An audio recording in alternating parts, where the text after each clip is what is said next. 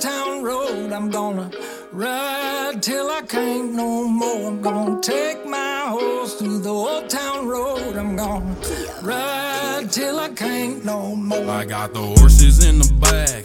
Ladies and gentlemen, head is matted black, got the bushes black to match. Riding on a horse, I introduce to you I've been in the valley, you Montero Lamar Hill, professionally known as Little Nas X, accompanied by our great friend Billy Ray Cyrus.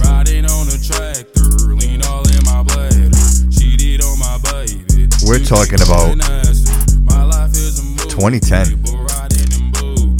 I know you're saying, Bobby, this song wasn't released in 2010. And you'd be right, it wasn't. It was actually released in 2018. But it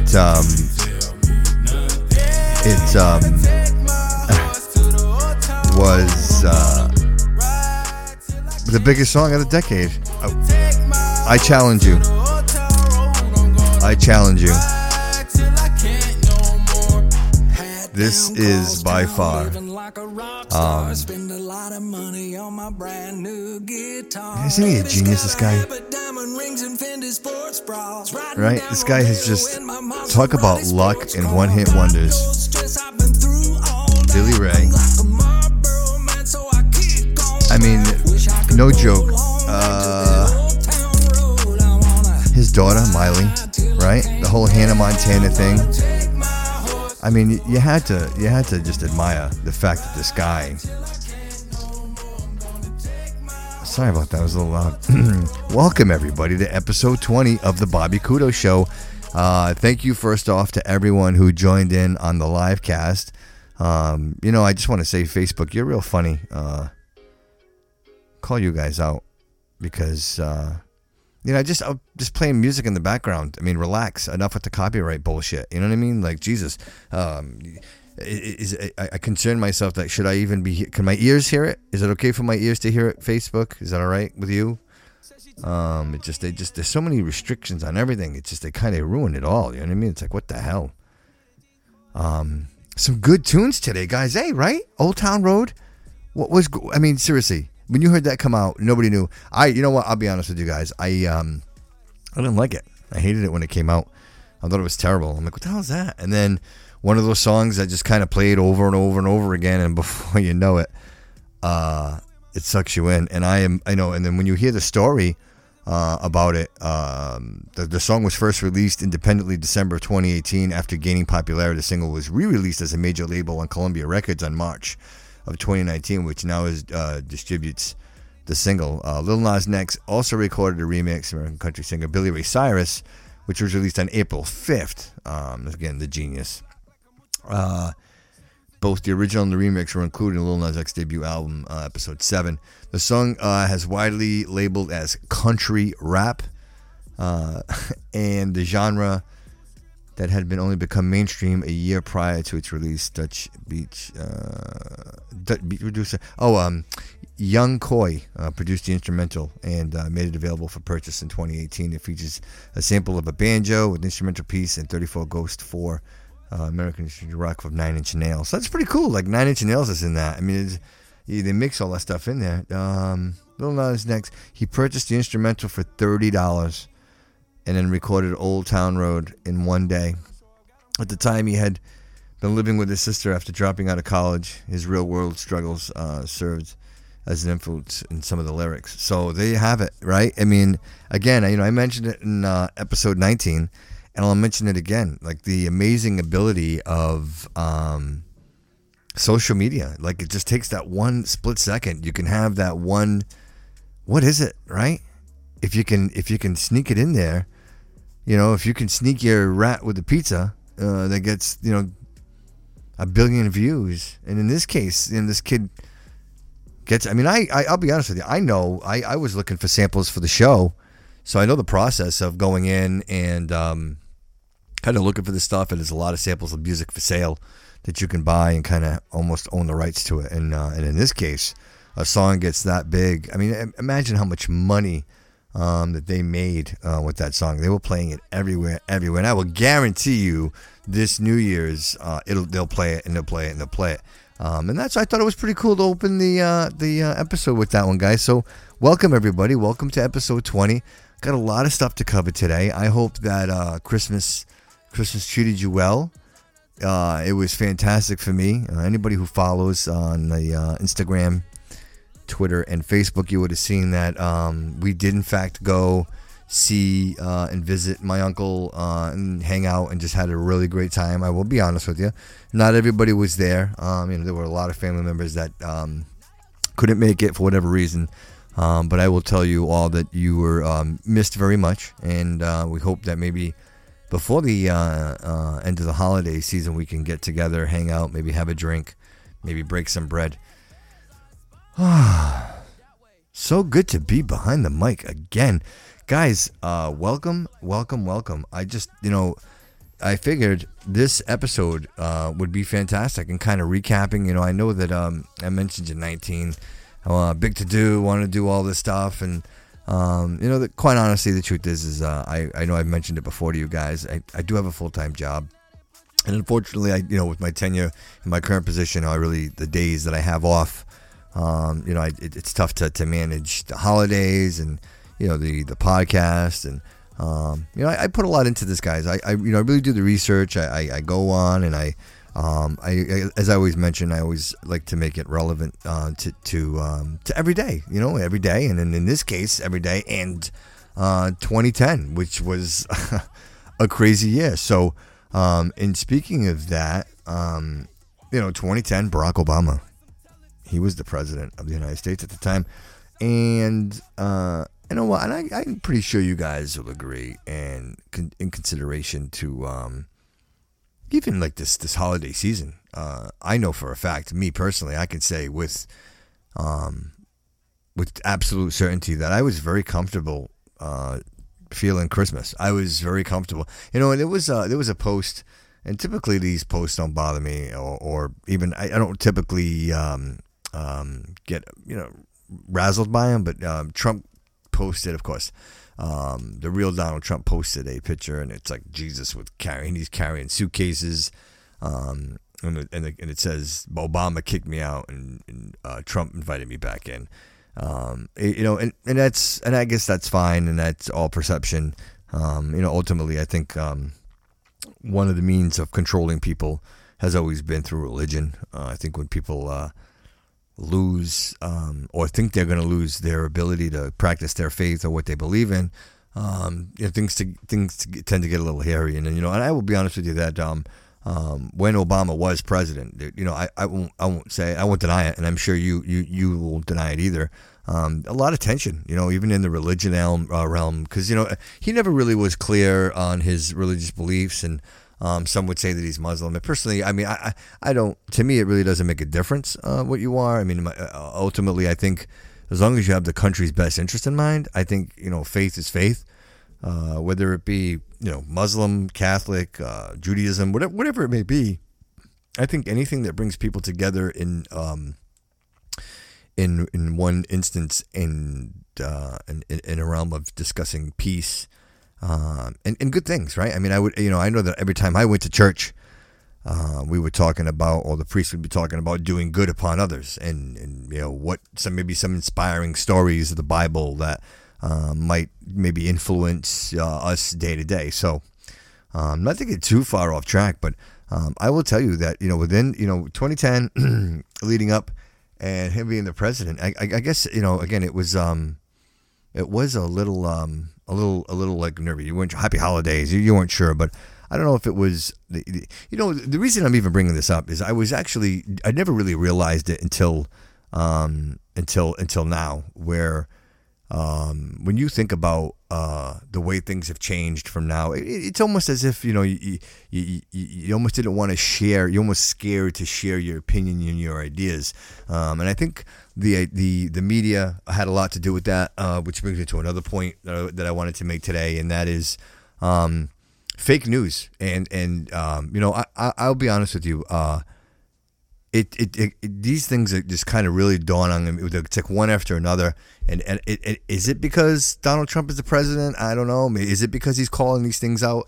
I know you'll agree with me when I say that I have always, and I think historically, let's just say historically, that you trusted the news, right? You would trust the news outlet. You would trust what they were telling you. If the news said that there was a satellite, or an asteroid falling from space, everybody would panic because you believe what the news is telling you. They tell you it's going to snow, they tell you it's going to rain, and we prepare for it. So for many years, you're getting this information from a news source, whatever your news source may be. A lot of people, you may like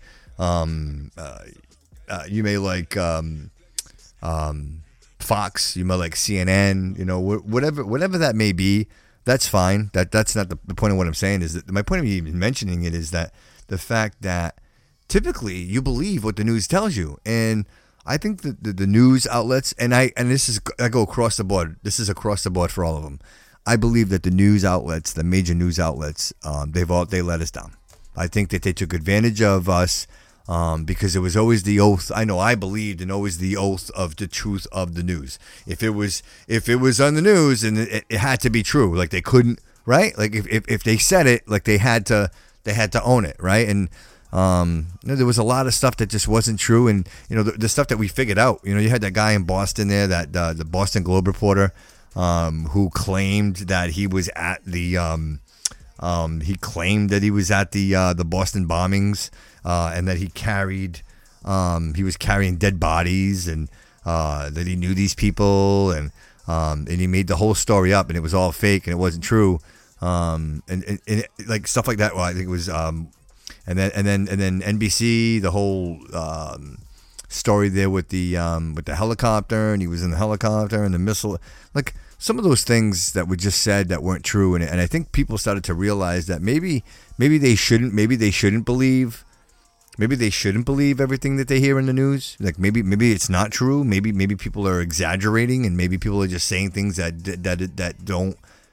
isn't really happening. And is it all perception? You know what I mean? I could sit here and I could say whatever I want to you guys, and I could spin it in a manner that that fits my narrative. You know what I mean? That maybe, right? That's really what we're talking about here. I mean, it's a situation where I think that you have to be truthful, you have to be honest, and I think if we continue not to be in this current path of the way the news outlets are spinning news and putting news out there, it's poison. I think it's not good. And even on the internet, right? So now I will tell you guys, I try to advertise on Facebook for the show, and when I do so, it's literally an act of Congress now, because they make me go. I have to prove who I am. I had to actually literally upload my license, my social security number, my address. They had to mail me. I mean, they literally had to mail me. Like they had to mail me this letter so that I could verify that I am who I say I am, and that way, otherwise, I couldn't have a political opinion on Facebook. So just keep that in mind if you want to have an outspoken opinion in politics. And for me, guys, if you listen to the podcast, you guys, we're 20 episodes in, you know how I feel. I'm on either side. I'm on the side of what makes sense. You know what I mean? I mentioned to you guys before, and I'm an independent. So I'm not. I mean, for me, it's about what I think is right for my family and my country. You know what I mean? Not somebody else's message. Watching these people in the streets, and they identify that somehow they feel like they're doing good. I don't quite see how that fits what we're talking about. But if we continue to just be violent like that, I mean, what's the point? I mean, I don't understand where that's going. So, guys, welcome to the show. I kind of a little rant there in the opening, but so exciting, guys. If you guys have been noticing, I've been really kind of picking up on the on the social media end of it. I've been trying to get a little more active, asking questions, and everybody's been so fantastic. Just a quick shout out to Donna Santa Croce. Donna, congratulations on your successes. You know, I did post a couple of questions to the audience and asking, hey, you know, what are some of the things that been, you know, what were pivotal in your the last decade, things that maybe changed your life? If there was something that you could change, what would it be? You know, I like to think that, you know, if everybody had a second chance, right? If we all had a second chance, would you go back and would you change something? Would you make it different? Would you, right? I mean, would you? Because again, if you do, then does what do you end up back here? Is that where you end up, or no? You know, that's the question. You know, it's these things that you have to realize the consequences of the actions then ultimately affect the timeline of where we are here today. So, but I always like to think, what if? You know, I think that's an important trait for everybody to realize. You know, that you don't lose the sense that you can have that ability to just imagine maybe how things might have been, or hey, maybe if I'm a victim of my own cause. Really, honestly, guys, I have OCD. And I think things through like a million times before I commit. So, it is what it is. I mean, that's just my makeup. That's who I am. And I don't know if you guys are the same way. Some people have the ability to just kind of shut it off. I unfortunately do not have that ability, but, I don't know. It hasn't done me. I don't feel like it's done me wrong. I feel like it's been a good mechanism in my life. It's been a driver for me. I think it's, in many, many cases, it's made me a better person. I would believe that. And speaking of better people, like Ralph Almeida, you know, buddy, congratulations on all your success, buddy. I know, you know, he responded to one of the questions, and you know, what are some of the successes over the last 10 years? And you know, he's gotten into the real estate market, and he's on, if I read that right, I hope I'm right, his third house. I mean, congratulations, Ralph. You know, it's one thing to just get up every day, and like I mentioned before, just get up every day, right, and just take it granted, and just do what you do every day, and just kind of right. I mean, I guess if you're okay with that, right? If you live for the weekends, some people live for the weekends. Me, I live for every day. I don't want to waste any time. So, you know, if you have that ability, Ralph, it seems like you're on your way, my friend. And if I can support you in any way, shape, or form, buddy, let me know. If there's anything I can do to help support your goals and your dreams, if it's a phone number that you want me to shout out there, if there's something you got going on, I'd be more than happy to do that for you. I'd love to help out because ultimately I love to see everybody's success. You know what I mean? To me, it's just proof positive that I've surrounded myself with really good people, because you know, ultimately you're only as successful as the people you surround yourself with. So the idea that I'm still involved with a lot of these people is just fantastic, absolutely fantastic. And I'm so glad that I'm able to come on here and share these experiences with you guys. And I mean, it's so awesome. It's just fantastic for me. I love it. I mentioned that, you know, we were kind of just shifting gears a little bit. You know, I did mention that went to my Uncle Duart's house for the holidays and just hanging out with the family and my cousins, my beautiful, beautiful cousins. I love them dearly. Such wonderful, kind people. I know I post it and I say it, but to feel it, you know what I mean? The city have so much love and compassion for everyone. And I was flattered that everybody's listening. You know, I was there, and I know there's a couple. I have a couple of cousins that listen. I know that they listen, but I mean, everybody's listening. The funny thing was, I'll tell you a quick funny story. Is I called my mom, and she had a couple of questions for me about something, and then I could swear that I could hear myself in the background. I was like, what the hell? I'm like, Ma, what is that? She says, it's you. I'm listening to, and so she had gone to my aunt's house. Shout out Aunt Anna, Brandon. I know you guys. I know you guys. You guys are fans of the show, and I really appreciate it. To Tiana, my Uncle Brian, and again Brandon and Lila, I really appreciate it. So the point of my story. Sorry, Steve. The point of my story was that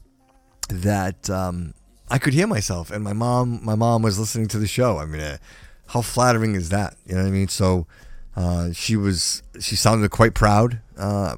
It was funny. We were talking at the party about the podcast, and of course my cousin, I believe it was Rosie, that asked me. She's like, where did it come from? And I told her, I said, the truth of it is that I've always wanted to. I've always wanted to do it. I've always wanted to be on, like, this way. And I don't want to say on the radio, but I mean, up until podcasting, the only outlet for audio vocal was the radio. That's right. You had to get on the radio. I remember Pump Up the Volume with Christian Slater. Steve, I still love you too, bro. Guys, I want you to know I don't want to just kind of jump all over the place, but I continue to live cast the. Why shut it off, right? If you guys are here, why not? I just kept it going, so it's going to be part of the podcast. So if you hear me kind of jump off and just answer some questions, it's because you guys are asking, so it's relevant to what we're doing here. But so flattered, right? Flattered. Back to my mom. Flattered that she's listening to the show, and it's just. It's unbelievable. And the fact, so back to what I was saying. I'm sorry, I kind of go off track there.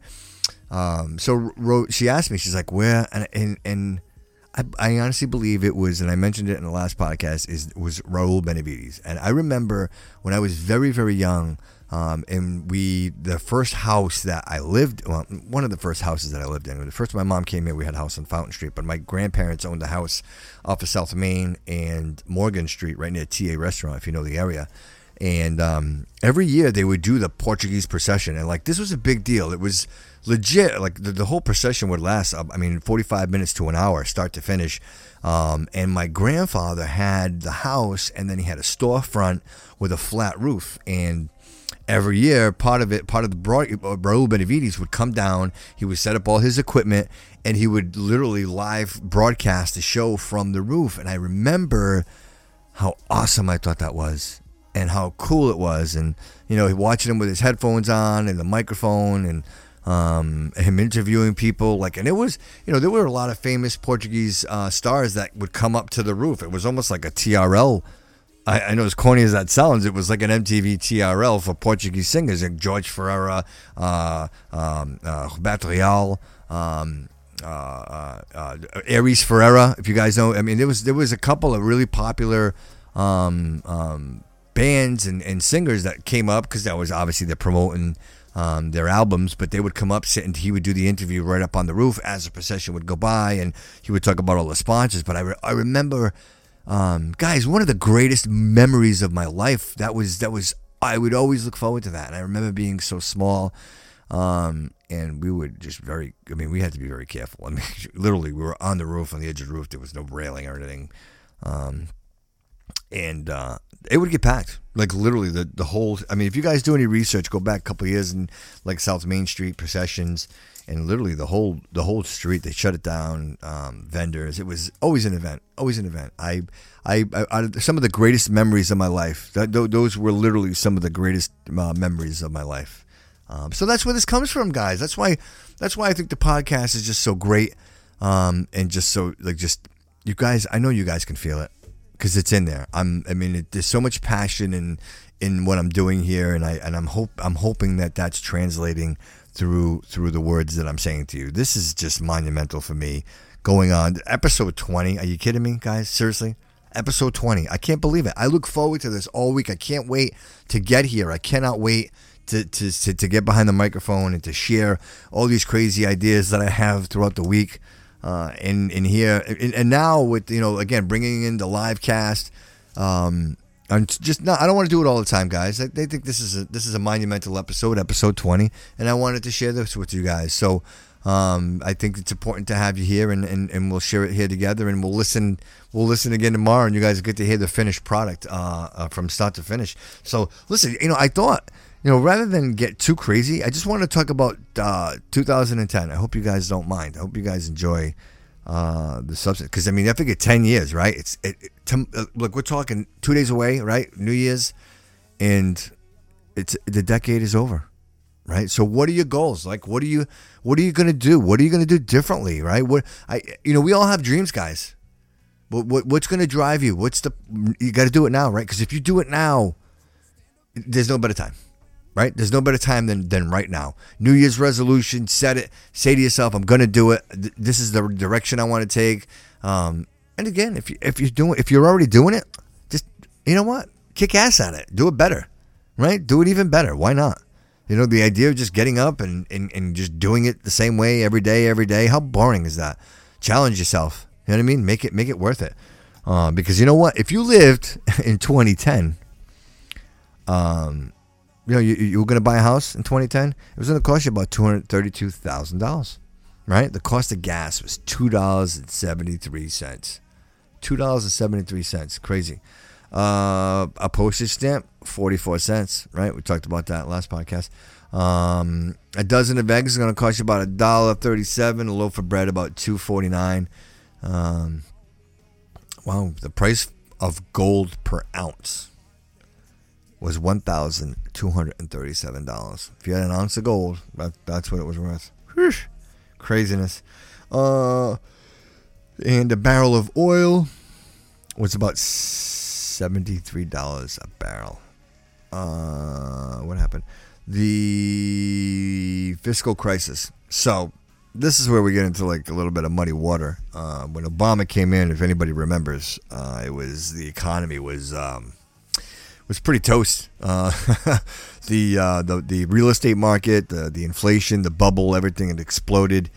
And Obama really, and I would never, not that I would come to any president's defense because they don't need me to defend them because they can all defend themselves. But in all fairness, the economy was already on its way in the toilet. There was nothing going on coming out of the Iraq War. There was nothing. The amount of money we were spending and blowing, and then everybody's buying these houses with these ridiculous mortgages way outside of their means.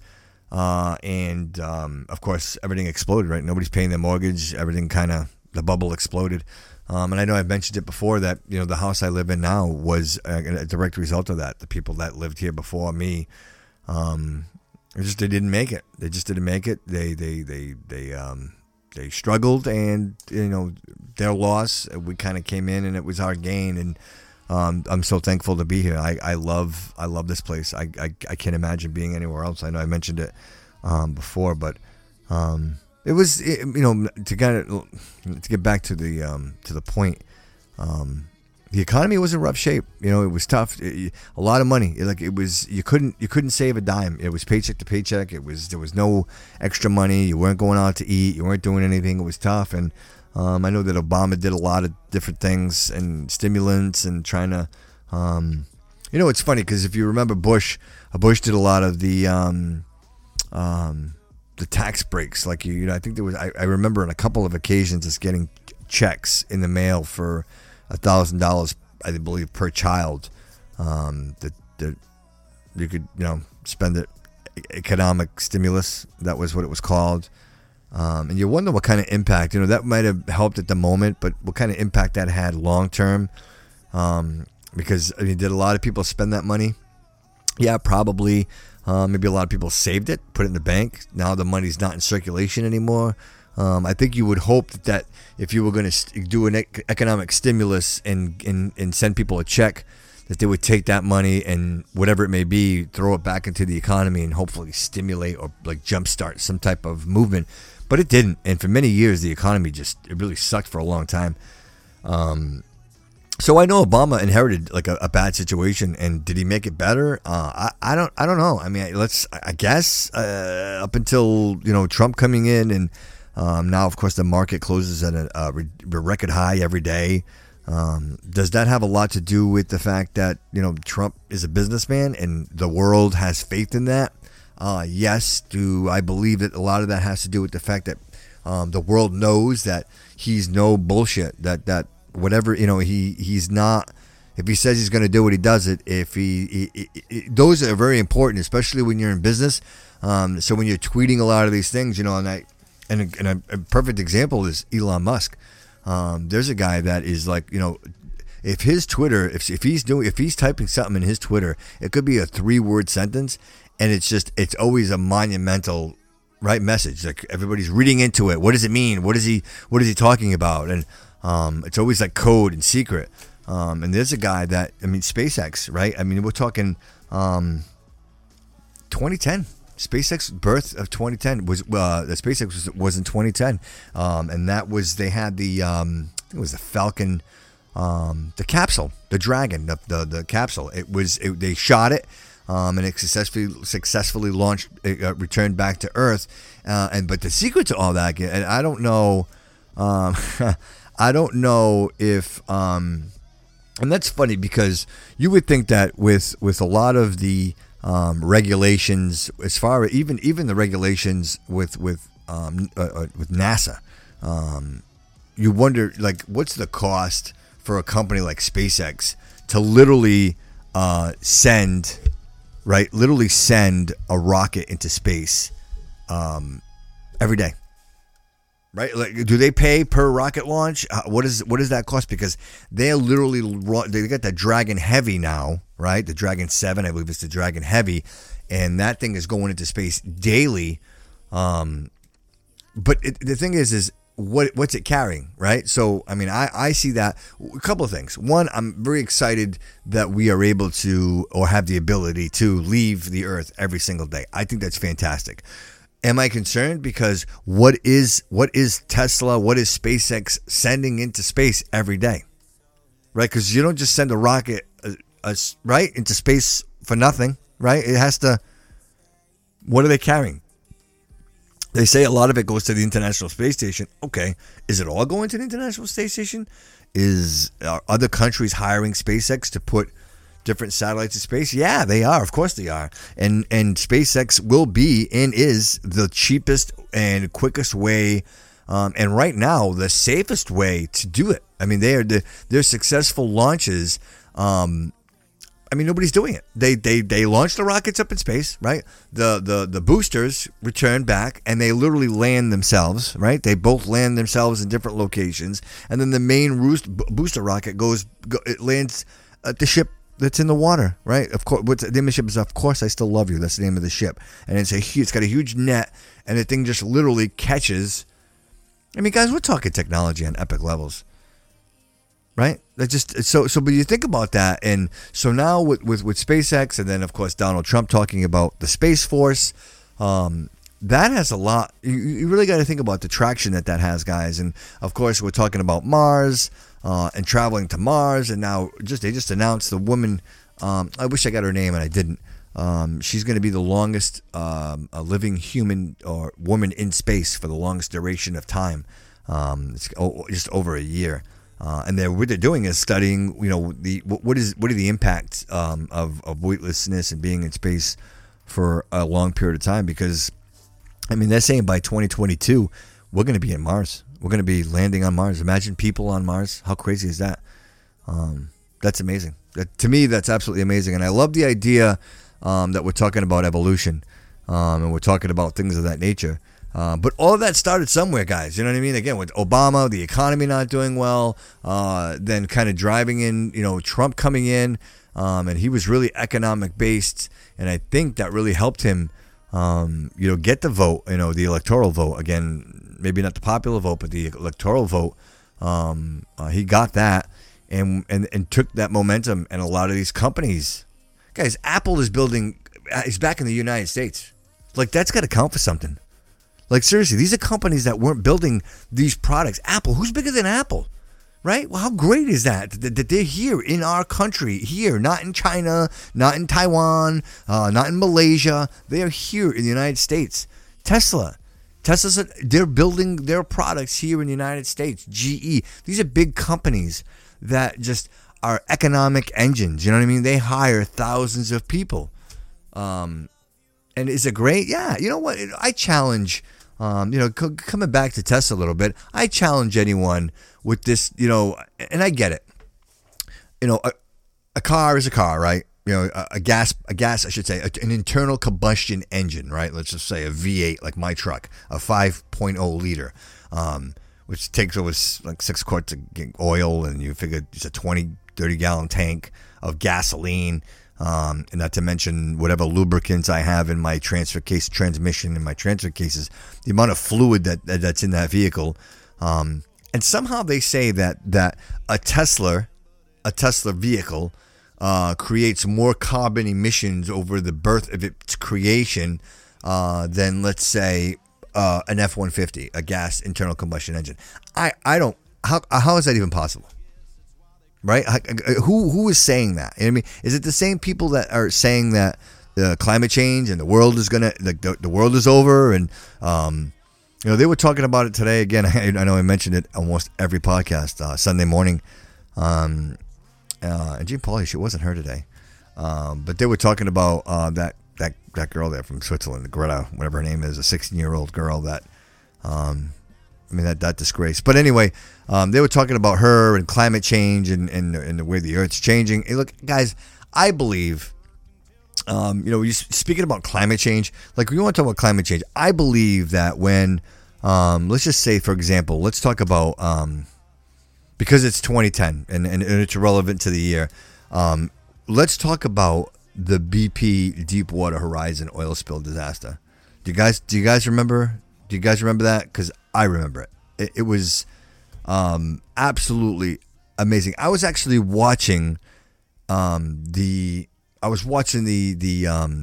live web feed that they had under the ocean that was showing all this oil just kind of pumping out of this well that had fractured off the Louisiana coast, and it's just in the Gulf of Mexico. Guys, in the Gulf of Mexico. So that was in 2010. The Gulf of Mexico, it leaves beaches, fishing, and shellfish industry reeling to true efforts will not fully understand for many years. The amount of, what they said was the total discharge, this is crazy, guys, this is absolutely insane, was 4.9 million barrels. That's equivalent to, I'm going to break it down for you just so you know, that's equivalent to 210 million U.S. gallons of crude oil that was being just pumped into the ocean. And that whole, it was 6 months of that. 6 months. That thing was pumping out oil, crude, out of the ground. 6 months. 210 million gallons of oil. And then you know what they did? You know what they did to fix it? And this is the crazy thing is because BP didn't even want to take. You know what? In my opinion, like they fired the president. You know how they do the dog and pony. In my opinion, did BP take responsibility for this disaster? This monumental. Some would say that this is probably the worst natural disaster. I shouldn't even say it's not natural. Man-made natural disaster, right? Because the oil was coming from the earth in the history of mankind. And the only way they cleaned this up is, you know what they did is they burned it. Yeah, they burned it. They burned all this crude oil. They literally set the face of the earth, the ocean on fire, and they burnt all this oil. So all that crude burn and smoke, all of that smoke that all went into the sky. So whose fault is it? Is it Donald Trump's fault that there's climate change, or should we be looking at maybe like the BPs of the world? The Exxon Mobils of the world, because quite honestly, like guys, listen, I'm a motorhead. I'm a mechanic by trade. If I was to go back to my roots, I would tell you that I am a mechanic. Do I believe that we have come to a point now where we have evolved and can get away from petroleum-based combustion engines? Yes, the answer is yes. I love them, guys. I'm with you. I love the sound. I love the feel. I love driving. But do I think it's time to move on to the next? Yeah, right. Like hydrogen. In my industry, in my work, what I do for a living, that's getting big now. Hydrogen fuel cells is a big deal. It's I typically now all of the equipment that we use in my facility where I work is all electric. It's battery powered. It's electric. But what they're switching to now is because of the efficiencies. If I use it, let's just say I got a 24 volt battery that I put in a walkie rider, and a walkie rider is a little device. It's a little machine that they use to move pallets around. Let's just say that a 24 volt battery, I could charge it for say 4 hours, and I could probably get 6 hours, maybe 7 to 8 hours of runtime off that battery. But it's going to take me 4 hours to charge it. So no matter what, like it's almost half, let's say 60% of my time. What if I'm able to literally charge that battery in like 6 minutes? Because that's what hydrogen fuel is going to do. That's what hydrogen fuel is doing now. And a lot of these companies have already adapted that and gotten away from the electricity. The building that I work in and I'm responsible for, 750,000 square feet. We got a flat roof and they got solar panels on that place. We're generating so much power. And they converted all the lighting to LED. I mean, literally cautious about the consumption. And, whatever the reasons are, whether they're really financial, or somebody said, hey, let's get green. For whatever the reason, the idea that we're generating that much power and giving back. I mean, it almost gets to a point where we're almost negative consumption. You know what I mean? We're generating enough power where the power that we use to run our equipment and our conveyor, to get the Christmas Tree Shop product out there, is almost none. So, any of you guys out there that have, if you were fans of Christmas Tree Shops, you should be even more now knowing that they're a green footprint, although a lot of our product comes from overseas, and I'm not quite sure, that process, but, ultimately, it is, electric power, right? We're generating our own. What's better than that? And if you got a Tesla, right? I mean, so a lot of you guys are getting the solar panels and the power cells. What'd be more cool than literally like being negative in carbon footprint, right? So you get solar panels in your house, finance that. The power that you generate is going to pay for itself, right? Because you're feeding it back to the grid. And then the car that you drive, you literally plug it in and you drive it to work. I mean, a lot of these, most of these are like 280. I think the lowest range is like 280 miles. And you can go up to, I think, over 300-mile range with the Tesla. So there's really, for the people that are like, oh, I don't know if I got, why not? And now with the technology, like you can like it'll tell you where the power stations are. So along your trip, you could literally go across the country or anywhere, and it's gonna guide you, to with designated stops to charge up. So what's cooler than that, right? I mean, and so I challenge anyone who says that an internal combustion engine is creating more pollutants than a Tesla. I just don't see how that's even fair. And the Tesla's designed. They're literally designed for 1 million miles of operation. That's what Elon Musk has said. So is it the batteries? Is it the lithium-ion batteries? Is that what we're talking about here? But even that, I still have to imagine that the lithium-ion batteries is better than carbon monoxide and dioxide, right? I mean, they're literally burning fossil fuels and the CO2s and what that does to the environment, right? And if you're just doing literally, if you can harness the sun or wind turbine for that matter and power your own, even I don't know, clean coal, like a lot of those different methods. Why not, right? Why not? I mean, right? I think we've evolved to that, and I think that's something that we should really consider and getting away from these terrible disasters that plague us forever. I mean, you know what, guys? That was 10 years ago, right? That was 10 years ago. Do you think that there's still like traces of oil in the Gulf? Yeah, of course, right? Like that shit doesn't just go away. I mean, you're talking like crude oil is buried under the earth for millions of years, and we go and drilling holes in there, and that shit's kind of just pluming out. And they say, if you research it, I was doing some research on it, they actually say that it's still leaking. Yeah, they say it's still leaking, which is absolutely crazy. Oh my God. You know what else happened in 2010 was the healthcare reform bill. Yeah, that was the Patient Protection and Affordable Care Act, passes in Congress, changing the face of healthcare in the U.S. and signed into law by President Barack Obama. That was Obamacare. And it, guys, and if you weren't affected by it, then you don't get it. But I was. The whole health connector and paying penalties and granted, I get. You know what bothered me about that is, guys, you could say, you can feel any way you want, and again, these are tough things. When you start talking about like a Barack Obama, people get a little crazy because people really like Barack Obama because he was a good guy. But ultimately, did he have your best interest in mind when they signed that bill? And like, seriously, do you think they did? I don't think they did. I think they had the insurance companies well bearing in mind. It wasn't you, it wasn't me, because everything he said and everything he said about it, like you were going to keep you're going to keep your physician. You weren't going to be you weren't going to be treated differently for pre-existing conditions, and none of that was true, and it was all lies. And and even now, granted that there's been some changes to that bill, nonetheless there are still some things that are in play. Personally, between you and I, how can my insurance company dictate to me where to go see or who to go see? Right? Like, who? If I was to tell you that you could only eat at the specific restaurant and that specific restaurant and that specific restaurant and no other restaurants, what would you tell me? Right? You tell me to go pound dirt, because you tell me I would have no right to tell you where to go eat your food, right? Where you go consume your food, or where you go consume your drink. So why is it we allow the insurance companies to dictate to me where I can go see my doctor?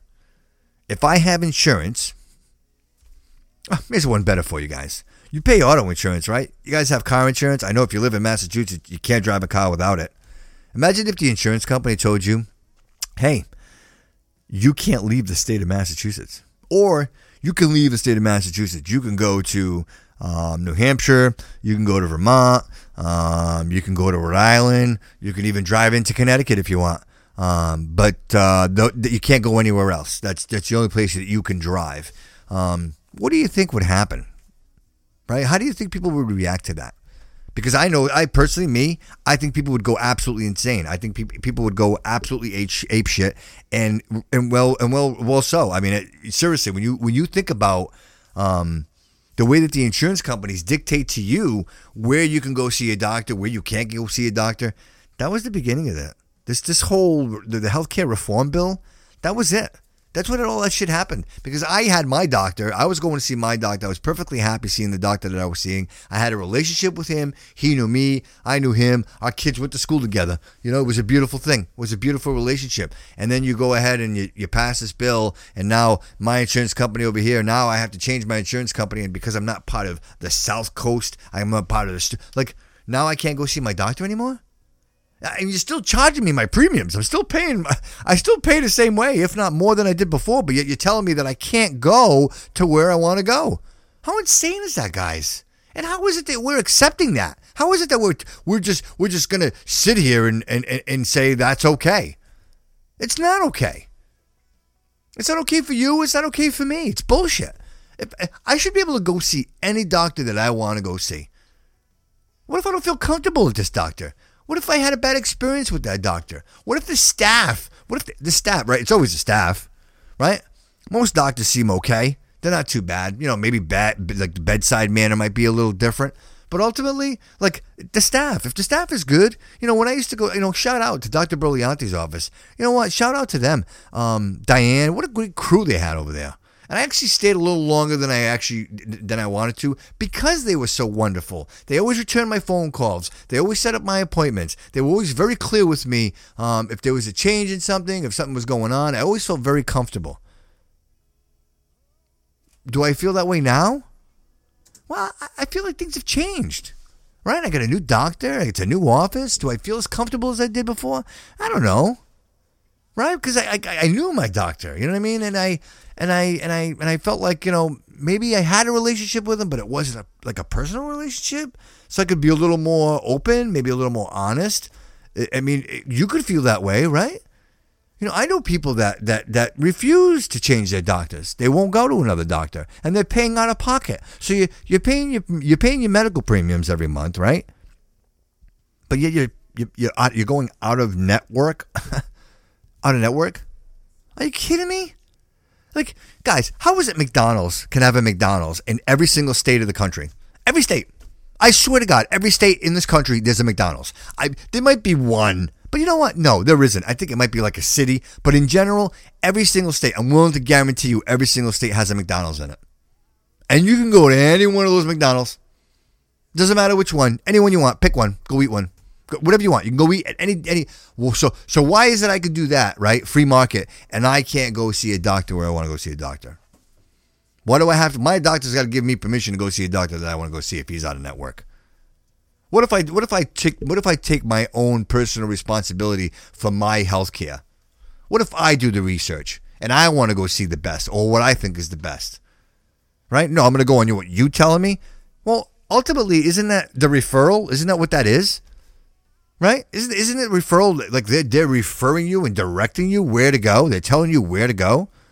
No, you need to go see this doctor. Why? Because this doctor is within our pay grade, our pay rates. So now my health care is contingent upon your financial relationship with a doctor. Right? I don't want to get too far off course here on what I'm talking about, guys, but this is seriously something that you all need to consider. 2020 is here. We got elections going to be coming up.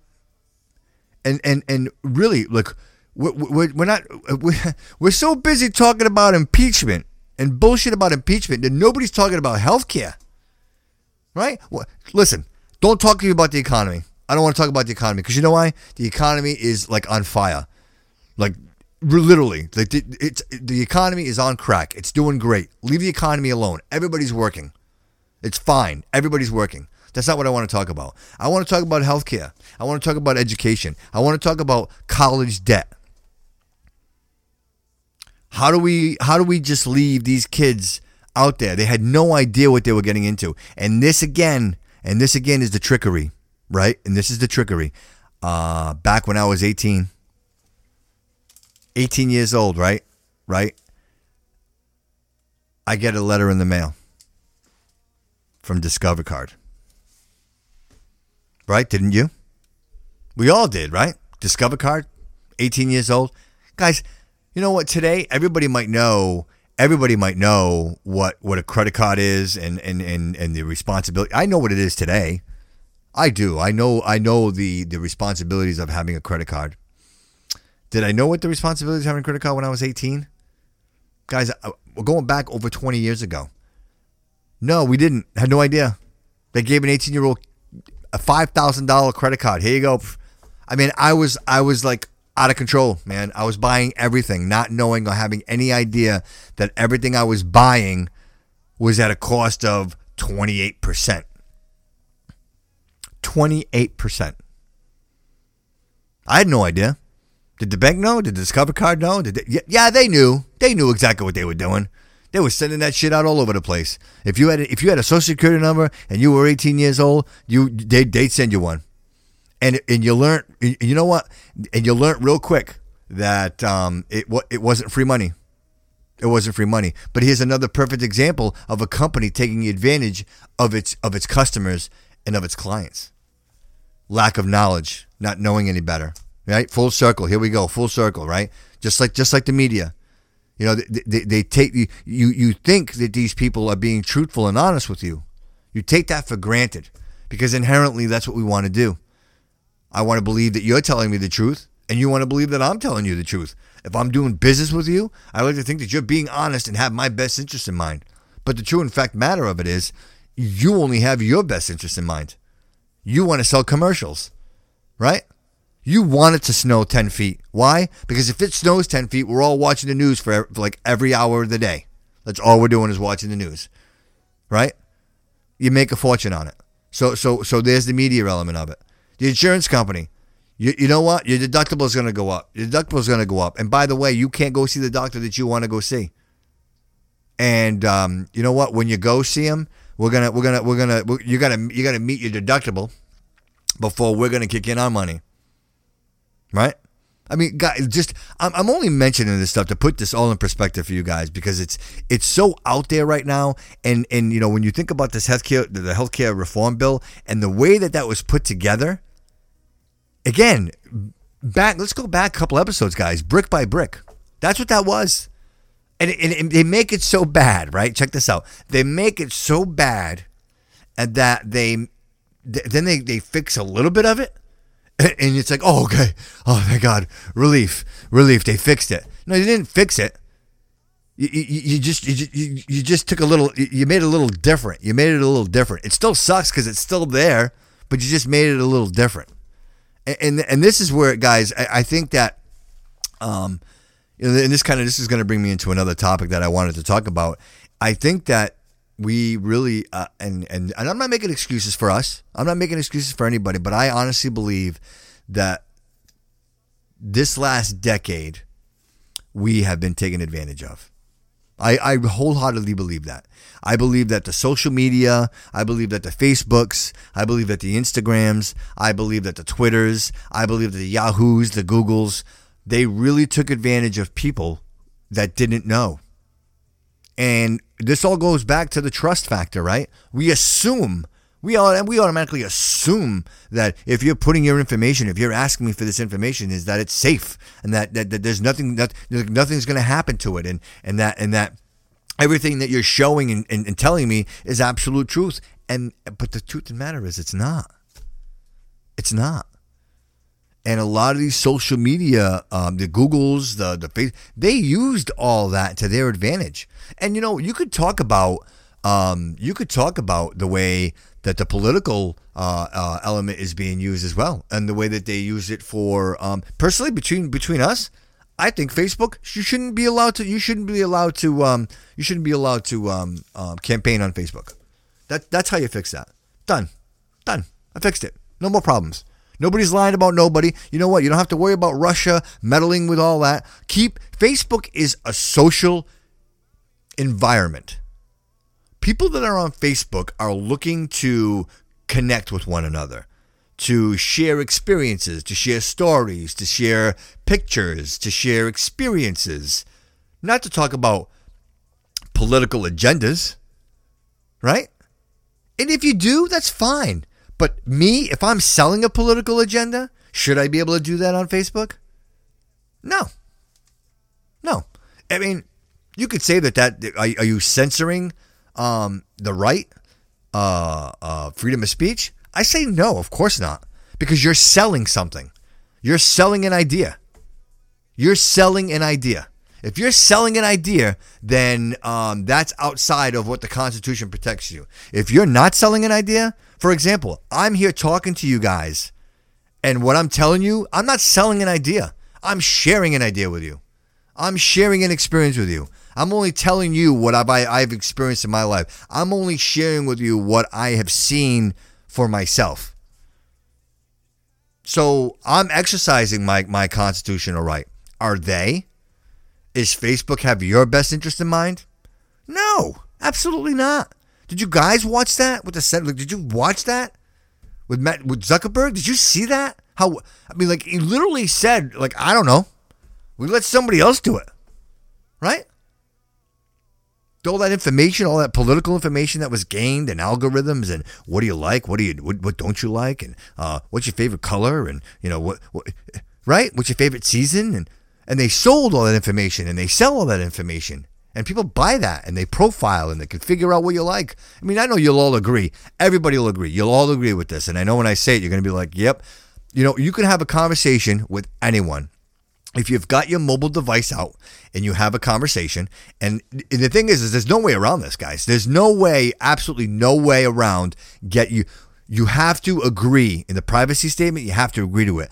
And you're having a conversation. For example, talking about putting some carpets up in the house, right? I want to put some rugs in Megan's room and AJ's room. It's been a while, you know what I mean? Just something like, I think, cleanliness wise, I think, there is there's a lifetime for a rug, and you just got to kind of, because I'm with the baby and everything. So we were talking about that out loud, and of course, not a couple minutes later, I go pick up my phone and I'm kind of scrolling through Instagram, and everybody and their grandma, it's advertising me carpeting, flooring installers. Is that good?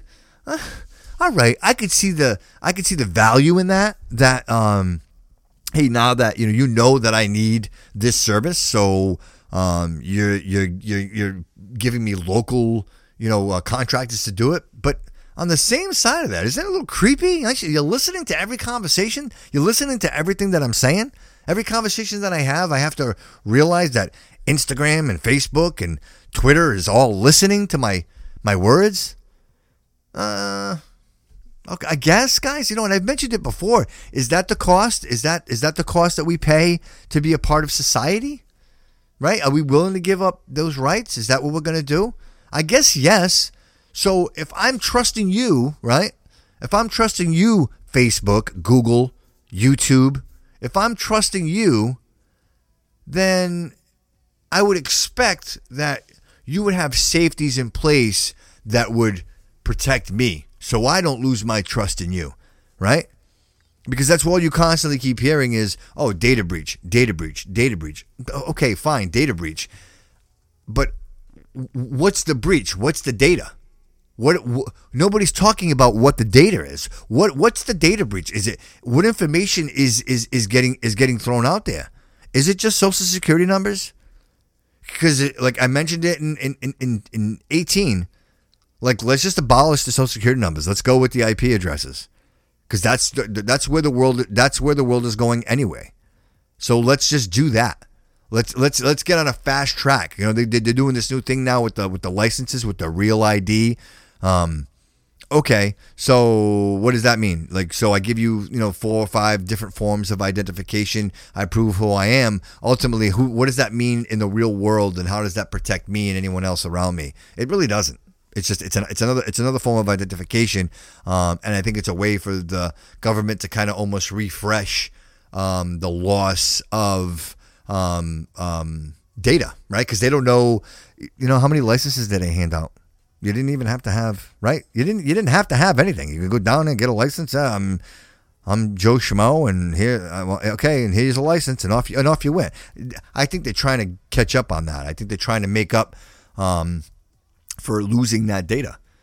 But ultimately, guys, I mean, I don't want to get too far off course here, but really, like, I really want to, and I think, I honestly believe that we are learning. I know I'm learning, and I think that going into 2020. That's got to be something that we all have to do. You have to do it. I have to do it. And that is really be conscious about how we're sharing our information and what's our consumption. What's our consumption of social media, right? Because I know that I've had conversations with my wife, and there's certain people that you follow on Instagram, and you're like, oh my God, what a beautiful life. Look at this. They're always in beautiful places, and they're always vacationing, and they're always, look at the brand new cars. And all right, you know what? You can absolutely become consumed with that stuff. And it's good. It's cool to look at. It's great. Is that my life? Is that most people's lives? No, it's not. It's not your life. It's not my life, right? Whose life is that? Is it these people that are, again, I mentioned it earlier in the podcast. Is it the guy that records the rat with the pizza down the subway, and all of a sudden, you got a million followers, and now you're relevant, and now you get sponsors, and people are paying to see what you do next. Like vlogging. You guys watch vlogging? Like, does anybody watch vlogging? I know there are different elements of vlogging. I know, for example, AJ's into video game vlogging, watching people play video games. Okay. Megan mentioned that there are a couple of families that she watches on YouTube. And you know what? Maybe I'm green to this shit. Like, why? Like, how do I not know this? But she enlightened me and told me that these people get like 30 million like views per video. It's amazing, right? And and look, Steve mentioned on the live cast here that he likes to look at guns. Me too. Like, you go on there and you can, pretty much anything you want to look at, it's there. Guys, and I'll be honest with you, like YouTube for me, it's vital. Like the podcast it exists because of YouTube, because of the ability to go on there and mine for the information and data to create these things and make it all work, make it all sync together and put a quality podcast together. But I trust those media platforms, and I hope that going into this new decade that maybe things will be a little different. Does it mean the government gets involved and regulates? No. I don't think so. I think the FCC is doing a terrible job. I think that they really need to reconsider net neutrality. And again, I don't want to get into. I'll get everybody fired up. You start talking about net neutrality, that's a whole other ball game. But ultimately, I don't think the FCC is equipped. I think that you really need to reconsider. I think you really need to reconsider the people that are in those positions of power, because I think they need to be young enough and astute enough in this realm of information, because even now, like, you know, I'll go to my son, I go to my daughter. I mean, and it just whizzes with the stuff because they deal with it every day. You know, and again, going back into these representatives, these senators, these congressmen that have been in office for like 20 years, they don't even know. Right? They're like Bill Belichick, snapface. They don't even know. They have no idea what it means on social media, right? They got publicists that are running these social media outlets for them just so that they have some way to campaign to be relevant, but they don't know what it means. They don't know the effect that it has on the people. You know, I hate to bring up like bad news, but you know, two situations, right? You had that girl who convinced her boyfriend to commit suicide, right, in the truck. Like, she literally texted him, get back in the truck, and he with a generator, and how sad that was. And then there was the other one where the woman convinced the guy. I mean, again, both cases, women convincing men to kill himself, and he did. I mean, so it's real, guys. This stuff is real, legit. I mean, how many kids, bullied from social media, right? Like that whole idea that they're getting bullied so much, and then to the point where they feel like they don't have an out, where these kids are taking their own lives. I mean, that's our responsibility. That belongs to us. We eat that. That we should be doing something about that. We need to be telling these kids that, you know, this isn't right. You know, the idea that people still or could even still get bullied. You know, I know I shared that video on Twitter a couple of weeks back. That young man getting his ass kicked on the school bus. That was absolutely terrible. You know, that was absolutely terrible. And there was a girl doing it too. You know what I mean? Like, listen, man, if you come, I'll tell you right now, I'll warn you all right now, and you know what? You guys can press charges or whatever you want. If you come at me like that, man or a woman, I don't care what you are, you come at me like that, punching, you're getting it back. Like, I'm not a sucker. Like, you can't do that to people. Like, you need to stand up for yourself. You know what? I understand, you know, that there are certain things, you know, men and women and, you know, ethics, and I get all that. But you know what? Regardless of what you are, if you're attacking me, I'm attacking you back. You know, if you're in the savannah, right? If you're in the savannah and you're a lioness and you go up and you go smack Mr. Lion in the head, right? Because you just want to smack him in the head. Guess what? You might not make it, right? Mr. Lion might not like that, and he might take you out. Like, that's my point, is, you know, this whole double standard thing, it can't be this way. It can't be this way. It has to be even for everybody. You got to share it. You got to share it. So rather than focusing on that, let's focus on the fact of how do we educate our young people about social media? Because, guys, this is the future. Everything revolves around social media. You can't have a conversation with somebody who doesn't already know. Everybody already knows. And is that a good thing? Yeah, it's kind of great. I think it's great that you can walk up to somebody and have a commonality conversation. But by the same token, how about that person needs to look at you, right? Because, you know, we don't even look at each other anymore. You walk into a store, you walk out of a store, you don't even want to make eye contact. I purposely go out of my way and say good morning, good afternoon, and good evening to people. Because I'm here. Hello, I exist. I see you. I know you see me. Don't pretend like you don't see me. We're sharing the same air. Right? I mean, seriously. You know, we teach our kids, don't talk to strangers. Don't do this. Don't. It's so much of that again, like I keep going full circle with this stuff, guys. You turn these kids into like skittish freaks. They're afraid of everything. Right? They're afraid to leave the house. They're afraid to go anywhere. They're afraid to interact with anyone. They're afraid to ask a question. They have anxiety about making a purchase. Like, this is the stuff that we have to focus on. You know what I mean? We really need to focus on the things that make us function, right? Like, just normally function. And I think, and I'm going to say this out loud, I think the last 10 years were blurry for everybody.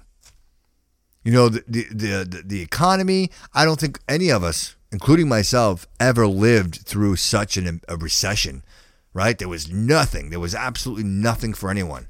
I remember the feeling of working and working and working and working and never like having a break. Like never feeling like, oh, gee, like we caught up on the bills. We were always behind. Always behind. Late fees. Like it was always constant, and it didn't matter. If you got a 25-cent raise, your insurance went up. Like it never mattered. There was never any way to catch up. And at least now, I feel like things are a little better. I know I've mentioned it before, guys. I feel like it's possible to maybe catch up a little bit. I mean, unless you're blowing your money and not in it, right? But again, even if you wanted to find a part-time job, you can. You know what I mean? There was a time that even Home Depot wasn't hiring. You couldn't even get a job at McDonald's. You couldn't even get a job at Dunkin' Donuts. Now everybody's hiring. People are spending money. The economy is stimulated. Is that a great thing? That's a beautiful thing. I think it's wonderful. And now, it just released today. I hope maybe you're hearing it here for the first time, but Afghanistan, they have agreed to a ceasefire. And now that ISIS has been eliminated, they want to sign peace treaties to right? How amazing is that, guys? After all these years of being in Afghanistan, imagine if we didn't have any more American troops in Afghanistan. Imagine, because I know the politicians were telling me that wasn't going to happen, that would never happen, that we would always be there, they would always need. Right? What if we got out of there and bring these troops home to be with their families, right? Like if we didn't need to be there. But on the same token of that, man, you look at like Somalia. You see how terrible that is? It's insane. Absolutely insane that people are living that way. Right? But then again, like, how does that become our responsibility? I know we should help, right? I get that. Let's help. I want to help. Let's all help. But it can't be our responsibility, right? Just because I feed a stray cat doesn't mean the cat now belongs to me. You're right? Am I right in saying that? Is that fair to say? I could put a little food out because, hey, little fella, you look hungry. I want to help you. But now, do I own the cat because I fed it? Is that the punishment? It shouldn't be our responsibility. The world should see that. We're talking kids and just, even everybody there, the suffering and the murder. The Turkish, these people are like animals. It's unbelievable what they're doing. And the idea that the world is just watching this happen. And again, I don't think it should be just a Donald Trump problem. It's not just a United States problem. It's a world problem, and we need to do something about that. So let's do something about it. Let's help these people out. Instead of just throwing money at everybody and telling them to buy jets, let's figure out how we educate these kids and what are they living in? Have you guys seen the footage? It's literally rubble. They're walking over rubble. There's no standing buildings anymore. It's all gone, right? Which, you know what? 2010. Do you guys remember Haiti? That magnitude 7 earthquake in Haiti? That was ridiculous. Literally devastated Haiti. It was gone. Took everything out, and they still suffer over there. Guys, the idea. I'll be honest with you. The idea that I could come on here and create a digital podcast and, a live cast, all these things, like the fact that I can do all these things and that we still have countries in the world and that are like third world, to me, it blows my mind. It blows my mind that, like, I granted, there were just some people, and even in, not in modern day civilization, there were just some people that just live a little differently. Right? They're almost a little cavemanish, you know what I mean? Like they're not clean. They stockpile everything. Those people exist. I get it, but that's not a whole nation, right? That's not all of Haiti. That's not all of Somalia. I have to imagine that there's people there that want to live a normal life and have an economy and go to work and right. Isn't that amazing that still exists? And we bitch and complain. Do you know what we bitch and complain about? We bitch and complain about being white and being black. That's amazing to me. Guys, seriously. Right? Enough is enough. Let me ask you this. Let's go back to healthcare. Let's talk about medication. Does it matter if you're white? Does it matter if you're black? Does it matter if you're Chinese? Does it matter if you're Indian? It doesn't matter. Any of those things don't matter. Your doctor prescribes you medication that's going to help you. If you have a heart condition, do you know how many people are on heart medication, the same heart medication? And it doesn't matter if you're white. It doesn't matter if you're black. It doesn't matter if you're Chinese. It doesn't matter what you are. You're all on the same medication. Do you know why? Because you're human. And we all share that commonality. We're all human. Imagine that. So what we need to do is we need to focus on how we unite as a humanity, right? Not as a people, as a humanity, as a human race, evolve in that manner. You know, we can get past the idea that there's a lot of bullshit out there and people are going to say a lot of things to us that aren't true. That's always going to happen. That's no matter what we do, that's always going to happen. People are going to say things to us that aren't true. And we have to be able to decipher how we're going to apply that to our lives. Because you have to determine, is this truth or is this lie? Right? Because you can't trust the politicians. They're never going to tell you the truth. It's always going to be, you know what? Guys, and I'll say this and I'll say it once. And I don't want to talk about him in every single one of my podcasts, but I'll bring him up. Like Joe Biden. Do you see what he said? That he's not going to agree to any of the subpoenas. Like he's not going to comply and he's not going to testify. Really? Really? Because if that was you and if that was me, if that was us, guess what, guys? Guess what? If they come knocking at your door and they serve you a subpoena and that date comes, it goes, and you don't go and testify, what do you think is going to happen? Right? What do you guess what? They're coming for you. They're going to come for you. They're going to put you in handcuffs. They're going to put you in jail, and you're going to wait. And then when you get your court date, then you're going to go at it. How is it that this guy can literally say, "I am not going to"? Yeah. Oh, because this is just more in light of Trump. Really, Mr. Biden, Mr. Joe Biden, Mr. Joe Biden. I hope you listen to my show, the Bobby Kudo Show. I hope you listen, because what I'm going to ask you is, a simple question for you, sir. If it's true in fact what the president is saying is not true, right? If what he's saying is not true, right? And this whole thing about the Ukraine didn't happen. Why wouldn't you, sir? Why wouldn't you, sir, take that opportunity? Why would you not take that opportunity to defend and honor the right to say none of it's true, that it didn't happen? Instead of saying that you're not even gonna, not really? Like, how can you just do that? How is that possible? Because none of us could do it under the we couldn't do it, man.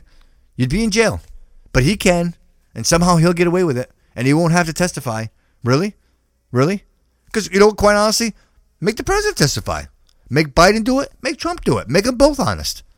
Right? That's the way it should be. Make them both honest. That's what needs to happen. But until we do that and we hold them accountable, it's the separation, guys. It's the haves, the have-nots. It's the rich, it's the poor, right? It's the segments. They break us all up into these groups. And in reality, guys, we shouldn't be groups. Guys, when you went to school, right? You guys remember when you went to school, elementary school? Do you remember like sitting, I'm going to say Indian style? Do you remember sitting Indian style in a circle? Remember? We'd all sit in a circle and it would be story time, right? It didn't matter. You'd go around the whole room. We weren't segregating. It didn't matter who, right? Everybody got the wand. Everybody got to read the story. I didn't know what it meant. I didn't even know what it was. I didn't know what it was until I got older and actually realized it. And the worst part is it's coming from the people that are making the most noise. Like, there's no reason to be that way anymore. Nobody's taking anything from you. You talk about opportunity. My whole family came here. Right? Guys, just a quick second. Just to really appreciate something here. A quick second to say, could you imagine leaving your country and going to another country not knowing anything about that country? Just knowing that, your country is is possibly in the process of a revolution. Right? You're in the process of a revolution, and you may need to leave the country. So you take everything that you own, you take everything that you've got, you put it in a suitcase, you get on a plane, you fly to another country, you cross an ocean to another country, and you start your life all over again. How many of you do you think could do that? You know what? When I really, really seriously think about that, like right now, where would I go? Where would I pack my bags, and what country would I run to? What country in the world is better suited for my needs and my wants than this great country that we live in? Seriously. You know, they say that Greenland and yeah, okay, that's great. That's great for them. But like we have everything. You know, and when I say everything, I mean like we have every race, every creed, every color. Everyone's here.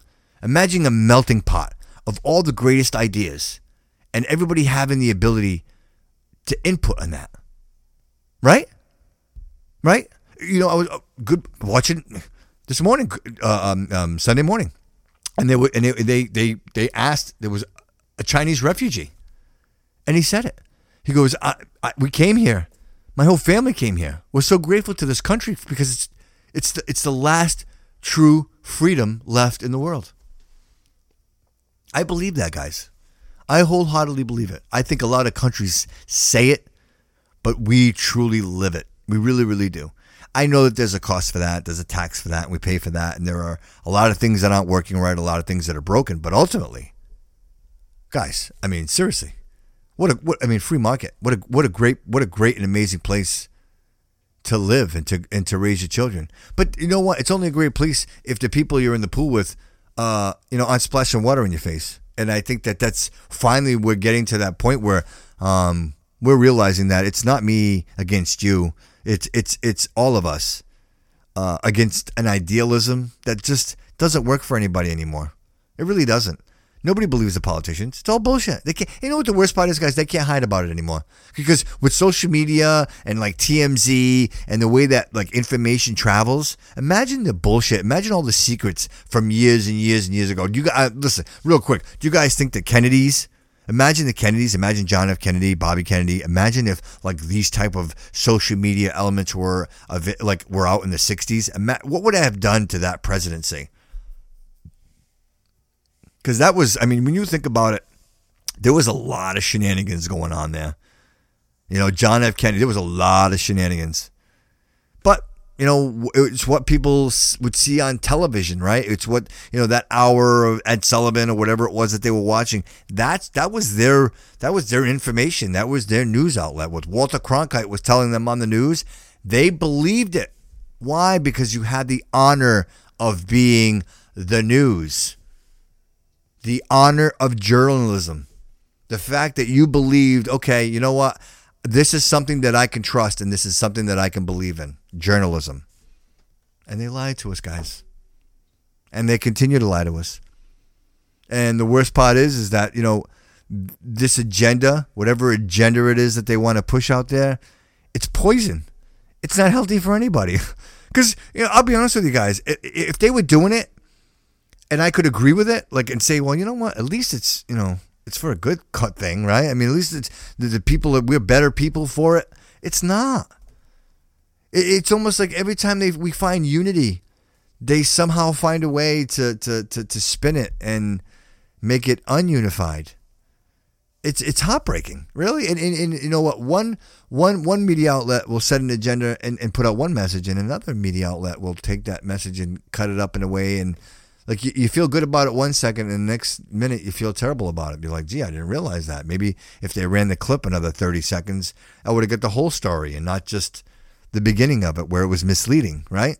Because that's what's happening. And the same thing with social media. It's a lot of untruths, and unfortunately, a lot of us are basing our ideas and our thoughts.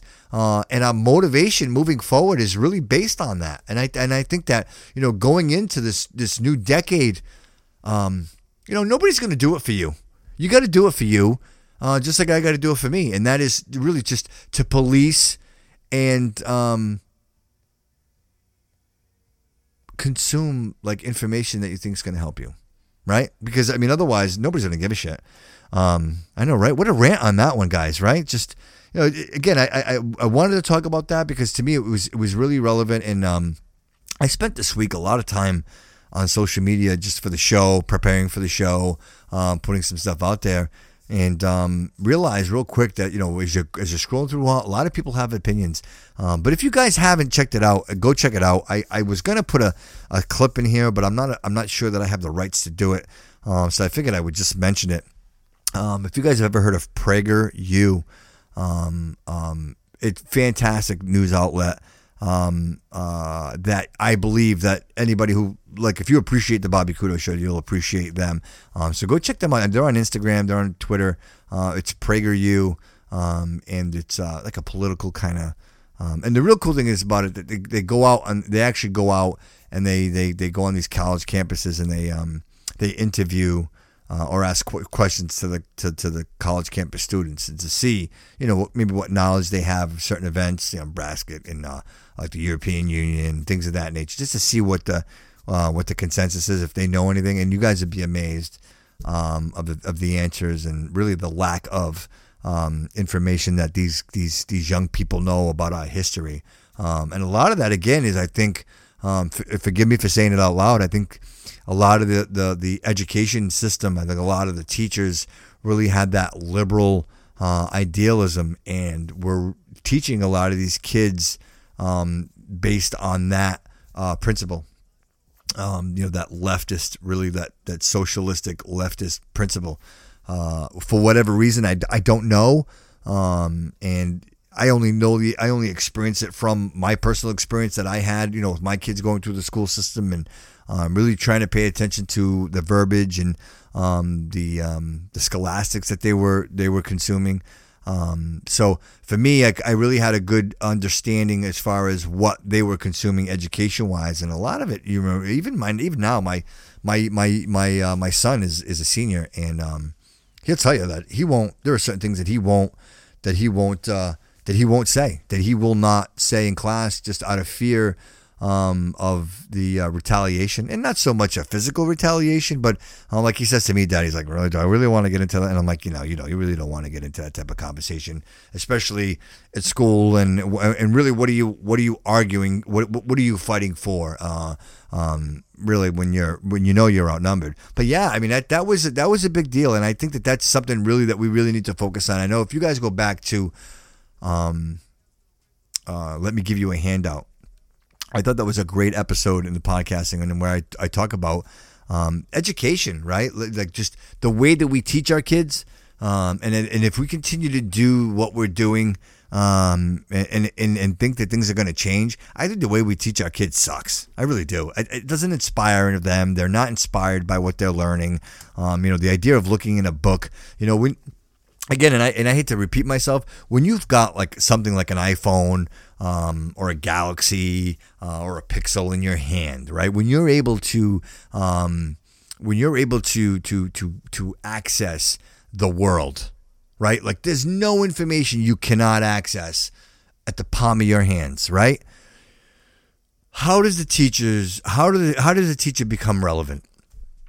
All right, or how does the teacher, I should say, the better question there is, how does a teacher become irrelevant, right?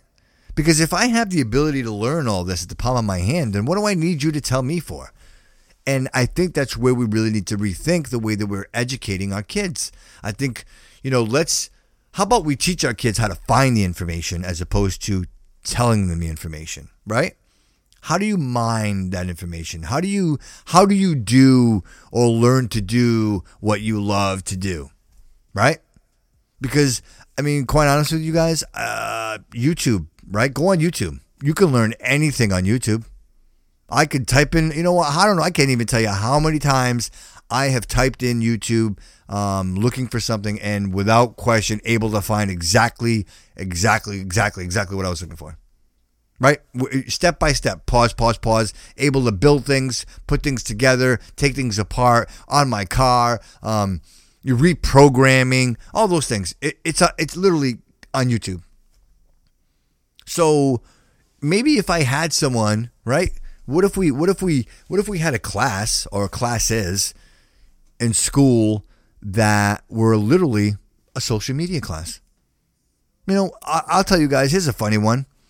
I would, if I could, I'd like to hire a social media consultant.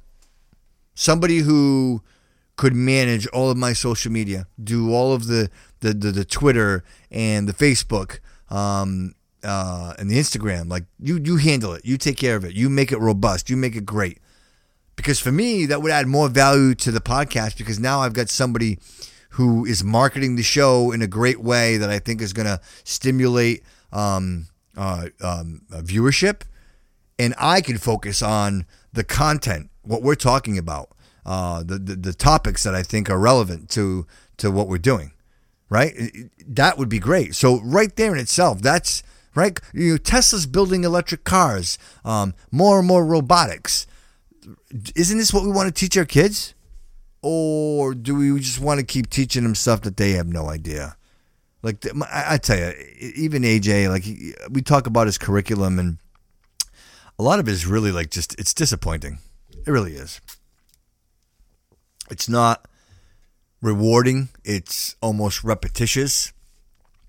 And I think when you and I were in school, at least I know when I was in school, the experience was very different because I was seeing a lot of these things for the first time. And now I think the youth that is going through the school system is not seeing it for the first time.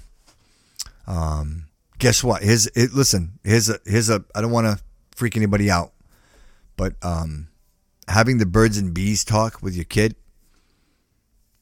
Really? Think about that for a second. Most of these kids end up with a phone right around 13, let's say 12, 13. It's really right around the time you typically have the birds and bees talk with your kid, right?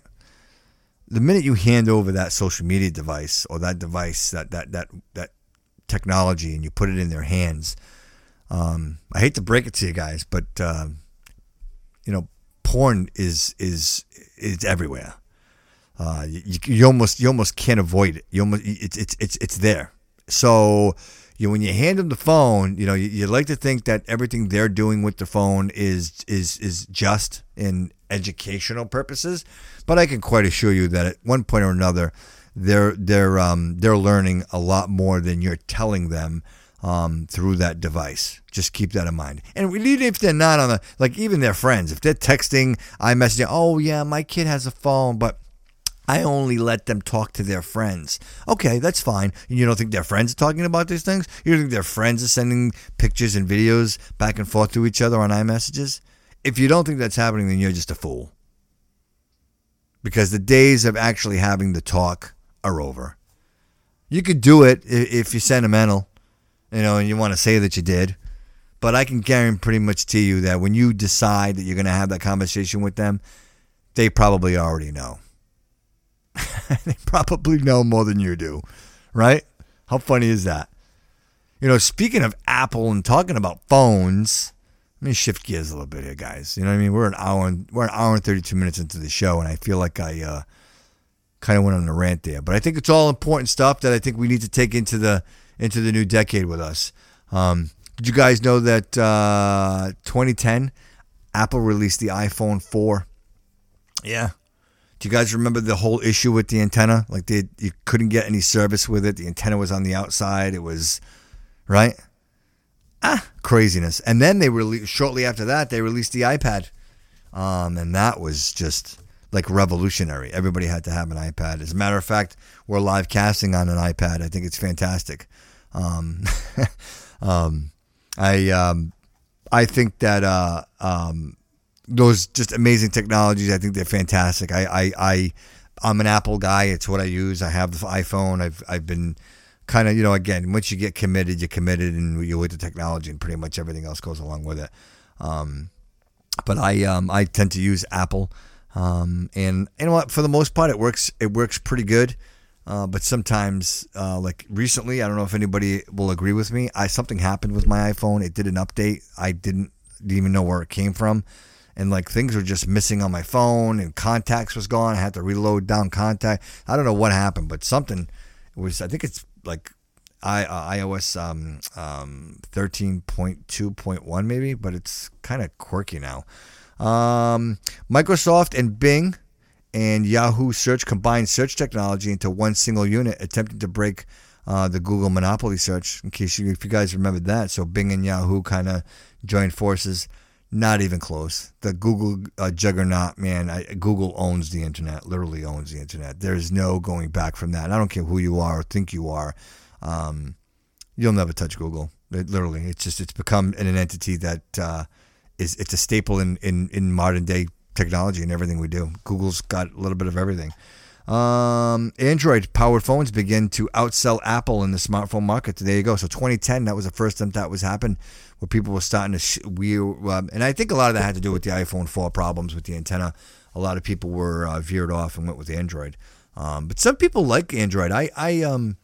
You know what? I like the idea that it's open platform and you're able to do a couple more things. I know Apple kind of restricts some options and abilities, especially like downloading certain things and apps. But ultimately, I kind of like, I guess, the security. I don't know. They encrypt stuff. Security for what? I don't know. I'm not hiding anything from anybody. But Apple just seems to, when I think about Apple, I think of the security that they offer with their things. You guys want to talk about music a little bit? We can talk about music a little bit.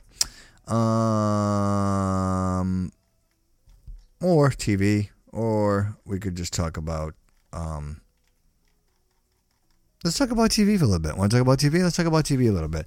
Real quick, 2010 TV programs, regular schedule. Want to know what? Let's see. We'll go from top 10 to number 1. Number 10, 2.5 Men. Number 9 was Survivor, Heroes versus Villains. You know what? Honestly, I think I mentioned it in the past too, where Heroes versus Villains, I think that's kind of where they jumped the shark with the show. It's never been the same since. NFL regular season, ESPN at 4.9. NCIS was number 7. Sunday Night Football, pre-kick 6. Dancing with the Stars was number 5. Number 4 was NBC Sunday Night. Look at this. I'm telling you guys, the NFL. Number 3 was Dancing with the Stars with a 7 share. Then, of course, number 2, again, guys, American Idol. Like, American Idol was number 1 and number 2 for a very, very long time. They just nailed it. I mean, that show was just phenomenal, crazy, right? Just unbelievable. The popularity in that was ridiculous. Some popular TV shows, Heroes,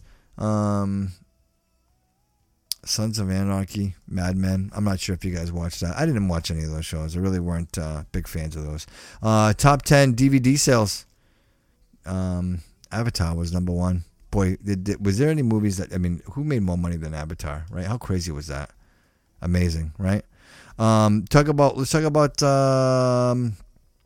the highest grossing movies. All right, let's talk about those real quick. How about number 10, How to Train Your Dragon? That was Paramount, and that was $494 million. Despicable Me, that was the first one. That was number 9, Universal. They came in at $543 million. Tangled, that was Disney. I think that was the Rapunzel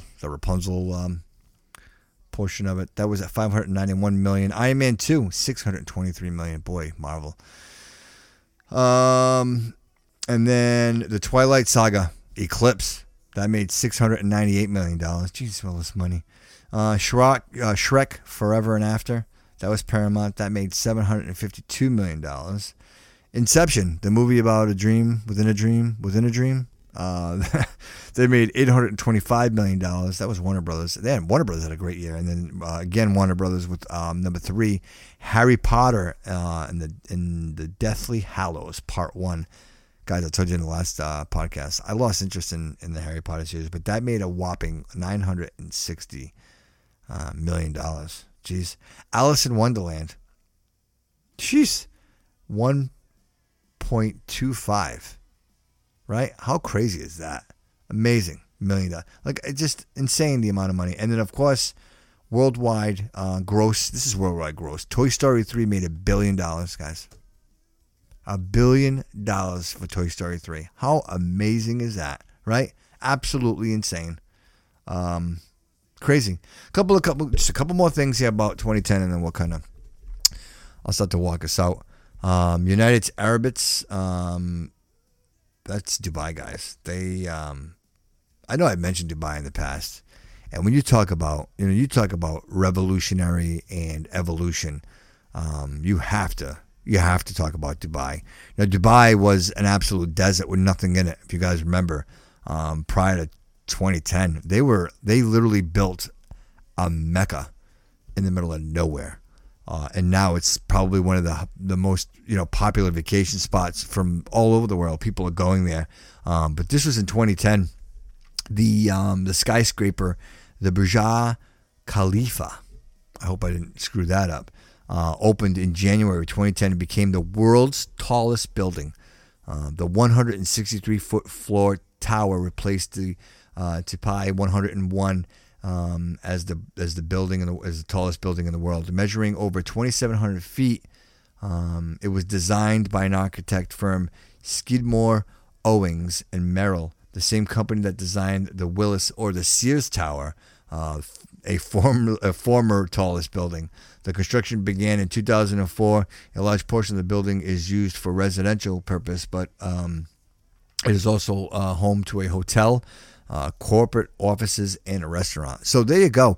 The Prince, whatever they did, they realized, you know what, like the oil was just not going to be. I mean, how much oil can you mine out of the earth until you don't have any more? And this is a perfect example of just them taking what they had and creating just an amazing mecca. If you guys look any information about Dubai, it's just absolutely. I mean, Hot Cow Blonde. I follow her. She's just one of the ones I think of, and like you think of the cars that they have out there, like literally. I mean, even the police cars are like Lamborghinis, and we're talking, high class. The best of the best, everything in the world. The Palm Islands, they literally built these Palm Islands out in the middle of the ocean on the coast with all this high-end living, literally creating an economy from nothing. And I think that's to me, again, more proof positive that we're evolving. You know what I mean? How awesome is that? I mean, really, seriously, how awesome is that? And that was pretty much that. We talked about TV shows. We could talk a little bit about music if you guys want. Again, right around that time, Adele, 2010, Adele was real big. She came out with that album 21. I think that's really when she first came out. I think prior to that, nobody knew, excuse me, who Adele was. Taylor Swift as well. She was out, and that was like around 2014. She came out with that album 1989. Ed Sheeran. These are all artists that were really big in the 2010 to 2020 era. The Frozen soundtrack, that was number 4. Guys, figure that one out. Post Malone, right? Post Malone didn't exist. That was fantastic. Views, Drake, that was a great album. Kendrick Lamar. These again, some of the Sam Smith, he's another one. Bruno Mars was big. And let's see, Justin Bieber, guys. On April 10th of 2010, My World 2.0, Justin Bieber. That was a big album, guys. Justin Bieber made it huge. And again, another perfect example of where social media, the kid was playing his guitar on the street, somebody was recording him playing the guitar, and the Justin Bieber empire, right? Literally empire. Him, Miley Cyrus, the amazing. I mean, you think some of the artists that are out now that are all created, perfect Nas X, right? I mean, these are people that just from nothing, and then all of a sudden, they're on top of the world and they're creating music, and they're all over the place. Luke Bryan came out. He's terrible. I don't know if you guys like Luke Bryan. I do not. I can't stand him. I don't like him. Rihanna was big. Lady Gaga was big. Imagine Dragons was big. So those are some of the big albums, like the pop wise. Not getting into any rock or anything else, but those are just some of the, just to give you an idea of some of the artists that were out at that time. And that was pretty much it for music, guys. I was doing a lot of research and trying to find I wanted some really good intro and outro music. And I had a tough time because just there really wasn't a lot of big hits that came out in 2010. But I will tell you the music span from 2010 to 2020. When you think about revolutionary bands, were there many? A lot of the bands that were big were already kind of before 2010. They were in those 2000s. You think of the Limp Bizkits and Linkin Parks, Maroon 5, right? Those are all bands like 2000 and we'll just say over the last 20 years. Who's bigger than Maroon 5 and Adam Levine, right? And they came out And they've just been nonstop ever since. So there's been some great music, I believe, in the last 20 years. Anything, would I compare the current 20 years to the past 20 years? Guys, are we talking about the 80s and the 90s? If you were there, I don't know. I mean, maybe you could argue there was some great music. If you talk about Biggie Smalls, Tupac. Really, a lot of it was rap related. There really wasn't like a rock band, revolutionary rock bands that were coming out. New stuff. You had a lot of the bands that or single artists that came out of the 70s, 80s, and kind of made these hokey albums. Even if my memory served me correctly, I think Elton John came out with like a disco album in the 80s. Yeah. So that just goes to show you what was going on then. And you know what? I still say it. People coming out of the 80s into the 90s, they were so high on coke. It's funny we even made it through the 90s, you know what I mean? So here we are now going into the 2000s, the millennium, Y2K. Oh my God, nothing was going to work. We made it through that. 2010 came and went, and now here we are. We're looking at 2020, guys. Literally 2020. I can't believe it. How long did we talk about this, right? It was... I'm still partying like it's 1999. You know what I mean? Like, I can't believe that we're literally talking about 2020 in a couple of days, and we're talking about a new decade.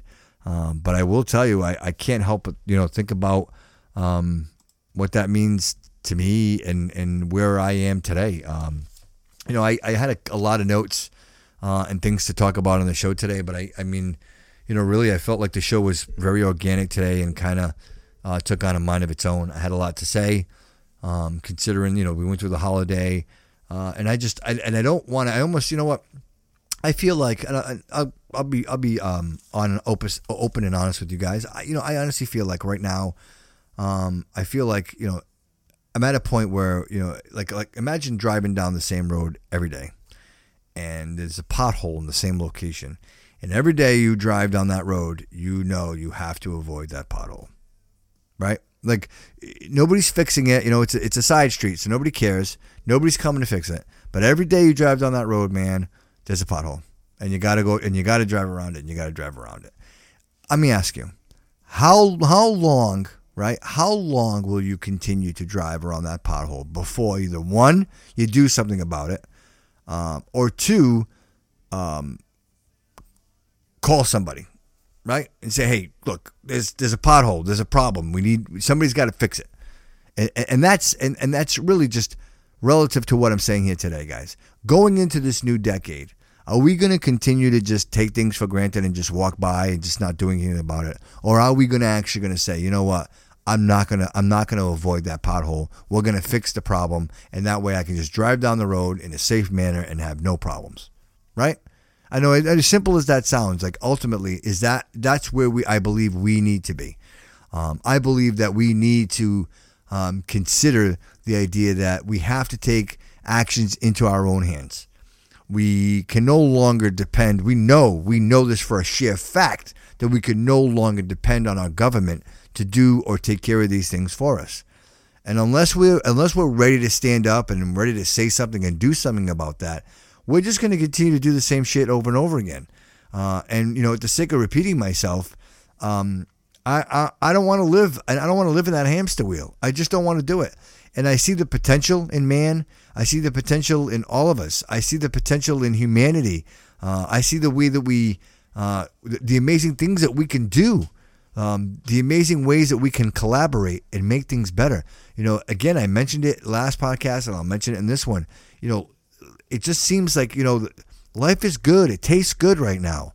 And if we keep adding the right ingredients, imagine the amazing, amazing dish we will create together.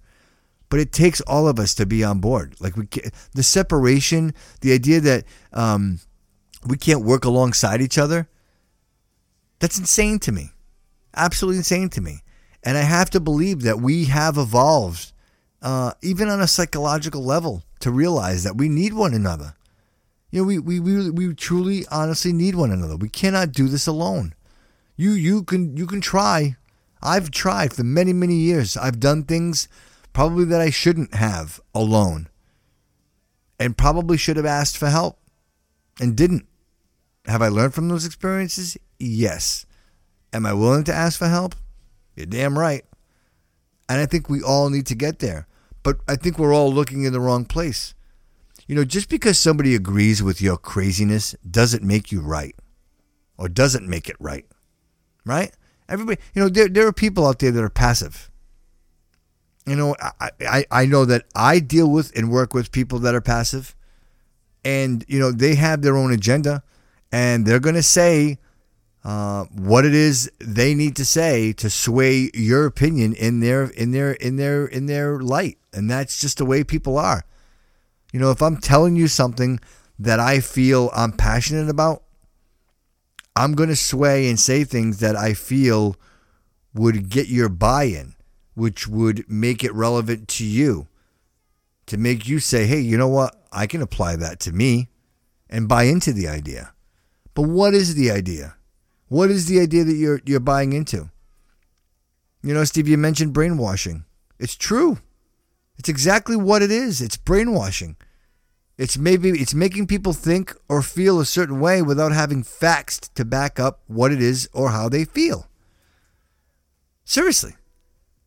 You could see something. You could scroll through your Instagram, right, and see something, and then go to work the next day and talk about it. And somebody looking at you going, what the hell are you talking about?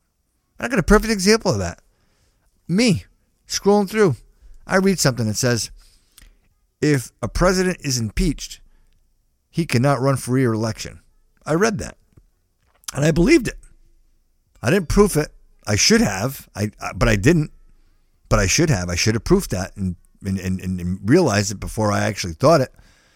But I didn't. And I had a conversation with someone who I respect dearly. I mean, I respect his opinion. And I'd like to think that when him and I are having a conversation, that I'm adding substance to our conversation. And I mentioned that without checking it, without fact checking it. And it's not true.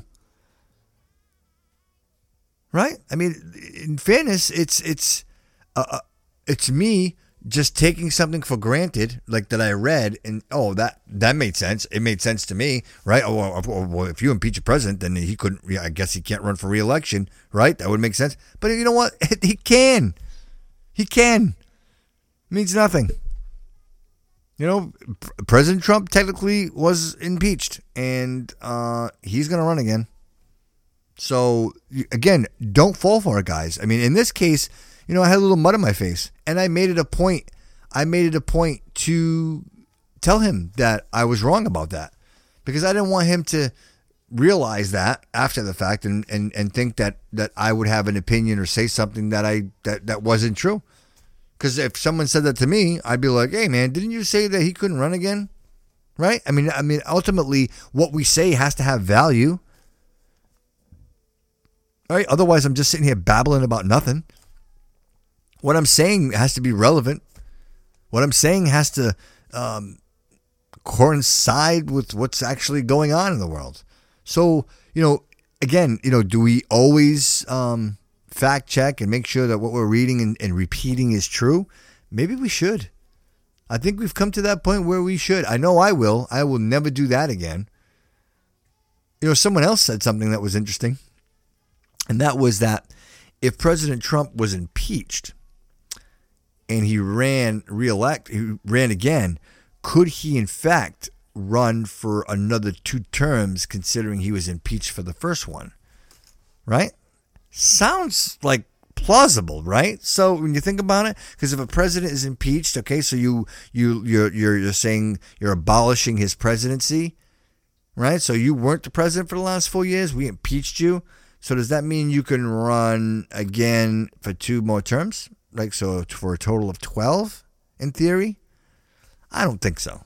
I would imagine that our forefathers would have thought of that, maybe, right? I don't know, right? Because but even the whole impeachment thing it's really a European practice. It's really not we kind of adapted it to be what we want it to be. But considering this is only the 3rd president that's been impeached, I think a lot of the rules, again, are being written as we go along, and I know I mentioned it in the last podcast that, guys, this is all new. Like the rules, we're writing the rules as we go along. We are literally in the middle of the birth of all of this. The idea that you can express an opinion in any way, shape, or form at any given moment, at any given time, and thousands of people can see it. Thousands of people can read it. You can motivate people from around the world. I mean, guys, when you talk about the power of social media and the power of the internet, how many people did ISIS recruit on the internet? Even here in our own country. These are people that lived, that had a McDonald's down the road, a Dunkin' Donuts up the street, and they still somehow were polluted with the idea that becoming an ISIS fighter and fighting the jihad, fighting the holy, like, right? That they bought into that idea that even some of them actually flew over there, right? And to fight. How insane is that? I mean, these people were literally decapitating people on the news. We were watching it. We knew it. And somehow these people had an idea that this was a good idea and that they were going to get on a plane and fly over there and fight for the opposing forces. Like, guys, that's just, I'm only saying that because, I mean, I want you to understand the power of this information and how literally how it can convince people to do things that are absolutely insane and outside of what's normal or what we would consider normal. You look at the Boston bombing. Like that was 2013. 2013, the Boston bombing. 2013, right? The Tsarnaev brothers. You saw the whole thing on cameras, right? You watched the whole thing with the backpacks and the pressure cookers. I mean, what a tragedy. And you know, it was one brother who was radicalized and another brother who was radicalized by his brother. So again, like, you know, you raise a child, right? And the whole time they're growing up, you tell them a spoon is a fork and a fork is a spoon. They're going to believe that. So, the power of will is amazing. You know, the power of influence, the power of the message. You know what I mean? What are you telling these people? And if the news keeps saying what they're saying and you hear it enough times and you hear it over and over again, you hear it over and over again, and you hear it over and over again, you almost believe it. You can't help it, right? It's like you hear it enough times, you're going to believe it. And I think that's what we are victims of at this point. And unless we can, see past this, the smoke and mirrors, and realize that none of this is helpful in any way, shape, or form.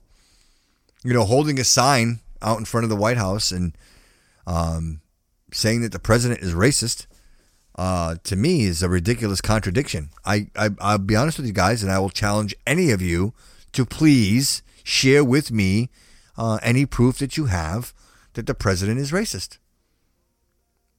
I want to see it. Please share that with me. I would like to see that because I keep hearing it, and I've actually looked myself. Is he sexist? Yeah, I think so. Could he be a little biased? Yeah, I think so. But racist? The man may have an opinion, but quite honestly, I mean, black unemployment. Take a look, guys. I'm serious. Take a look.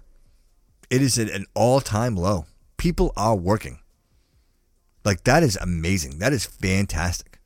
Where I thought, we went through, 2010, we had a black president.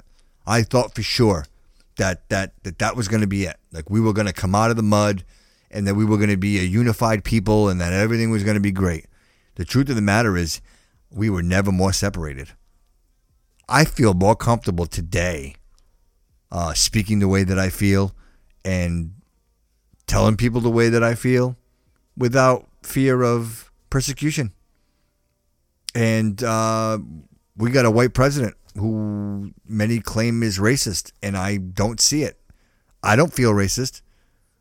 I think, quite honestly, regardless of what you are, what your sexual preference is, it's the choices you make in life. Who are you as a person? Because, quite honestly, there's no application for a hero. That's the beauty of it. Anybody can be a hero. It doesn't matter. Male, female, none of it. There's no height requirement. There's no weight requirement. It's just the will, the measure of a man, the fact of whether or not you're going to run towards the noise or you're going to run away from the noise. And there's nothing wrong with that. Self-preservation is an amazing thing, and it's important. But there are people out there that, wake up in the morning not planning to be, but end up going to bed heroes, saving lives. Whether it's intentional, whether it's not intentional. You're a firefighter, you're a police officer, you're in the military. Chances are you have a better opportunity of being a hero. You already are. But, for the common man, for, the layman, the guy who's going to work every day, it might be that day you're driving to work and you happen to witness that horrific accident. I know that just you, like me, the first thing you're going to do is self-preservation and go over there and try to save someone's life, right? I mean, it's literally, my God, someone's in trouble. You don't care who's in that car. You're not thinking if they're black. You're not thinking if they're white. You're not thinking if they're Chinese. You're not thinking any of those things. You just see a horrific accident and you know that there's a human being in that vehicle and you want to go help them. I know that every single one of you out there, that's what you're going to do. Right? So there it is. There's the proof positive, guys. That's the proof positive right there. If a house is on fire, I know that all of you would run into a burning building to bang on doors, to wake people up, to get people out. You would do that because that's what we do. We look out for each other. And it doesn't matter who's inside the building. There are people in there. We want to get them out. Right? So that's really what we're talking about, guys. Let's bring in, let's do this whole new decade. Let's do it right. Let's enjoy each other. Let's get together. Let's share ideas. Let's get past all this bullshit. Let's not allow the government to continue to control the way that we feel and the things that we do. Let's take it for face value. Right? I mean, you can't read the newspaper. You can't watch the news and base your whole life on what you're reading and seeing. That's what I'm saying. Because you know what? You'll live in a cardboard box and you'll never leave. Right? You'll dig a hole in the backyard and you'll put in a shelter because the world will end tomorrow. Because that's what they want you to believe. They want you to believe that it's all going to come to an end, that it's all over. But it's not. This is the beginning. This is just the beginning. We are on our way. We are doing amazing, amazing things. We are going amazing places. We are creating amazing cures for diseases. And we should be proud of that. And we should embrace that. And we should celebrate. Right? And that's what the new year is all about. Right? I mean, we're talking a couple of days away. We're talking about the decade is gone. And what do we take from it? And personally, I say that we learn from this experience. And I think if there's one thing that I'm going to take out of 2019 and I'm going to bring with me, I should say, you know what? One thing I'm going to take out of the 2000s going into 2020 is the fact that I need to base my life on facts and facts alone and not have an opinion based on something that I see on social media. It just can't happen. I'm new. I mentioned, guys, I'm new to Facebook. I haven't been on there very long. And I'm really on for the show and promoting the show. Again, I need it. We're absolutely broadcasting live right now, and I couldn't do that without Facebook. But, I kind of scroll through and I see some of the comments that people make and some of the political comments that people make. If you guys are willing to talk about that stuff, then that's great. But to make these one-word-off statements and then post them and then expect, look, why are you doing it? Because you want the likes? Because you want the comments? Do you really feel that way? Is that really the way you feel? Because if that's really the way you feel, then that's really, really sad. And I feel bad for you. But ultimately, unless you're a part of the solution, typically you're a part of the problem. So I challenge everybody, man. Coming into the new year, look at things a little differently. Don't take social media for its facts, because it's not. And it's not going to be. And if we continue to allow that, We're all living in a fake world that doesn't exist. That's ultimately what it is. The first thing you get up in the morning, you're scrolling through your phone and looking to see what somebody else did next door, or where they are today, or what they're doing. Look, man, unless you're Dan Bilzerian, right? I mean, right? Look at Dan Bilzerian. The guy's got the life by the. I mean, seriously, right? Like, right? Polka, like the guy. I mean, there you go. That's say what you want, man. He's got everything. He's got everything, and then some. And he's like pretty a lot like 50 Cent, Dr. Dre, like a lot of these people who just built these empires and were smart with their money. Real quick one. Speaking of money, did you guys know that Floyd Mayweather, highest paid athlete of like the millennium, the last 2,000 years, $960 million. He made more than Cristiano Ronaldo. I mean, Cristiano Ronaldo was at 860. That's amazing. If you asked me the highest paid athlete, I probably would have thrown Cristiano Ronaldo out there. Mayweather? Never. I would have never guessed Floyd Mayweather. Never would have done it. But that's the truth. And that just goes to show you guys that it really is about how you market the product and how you put it out there. People are willing to spend money, to do those pay-per-views. They make a ridiculous amount of money. Those promoters, they get it right. Somehow they absolutely get it right. So guys, listen, we're already 2 hours into the podcast. I knew this was going to be a long one, but I really wanted to put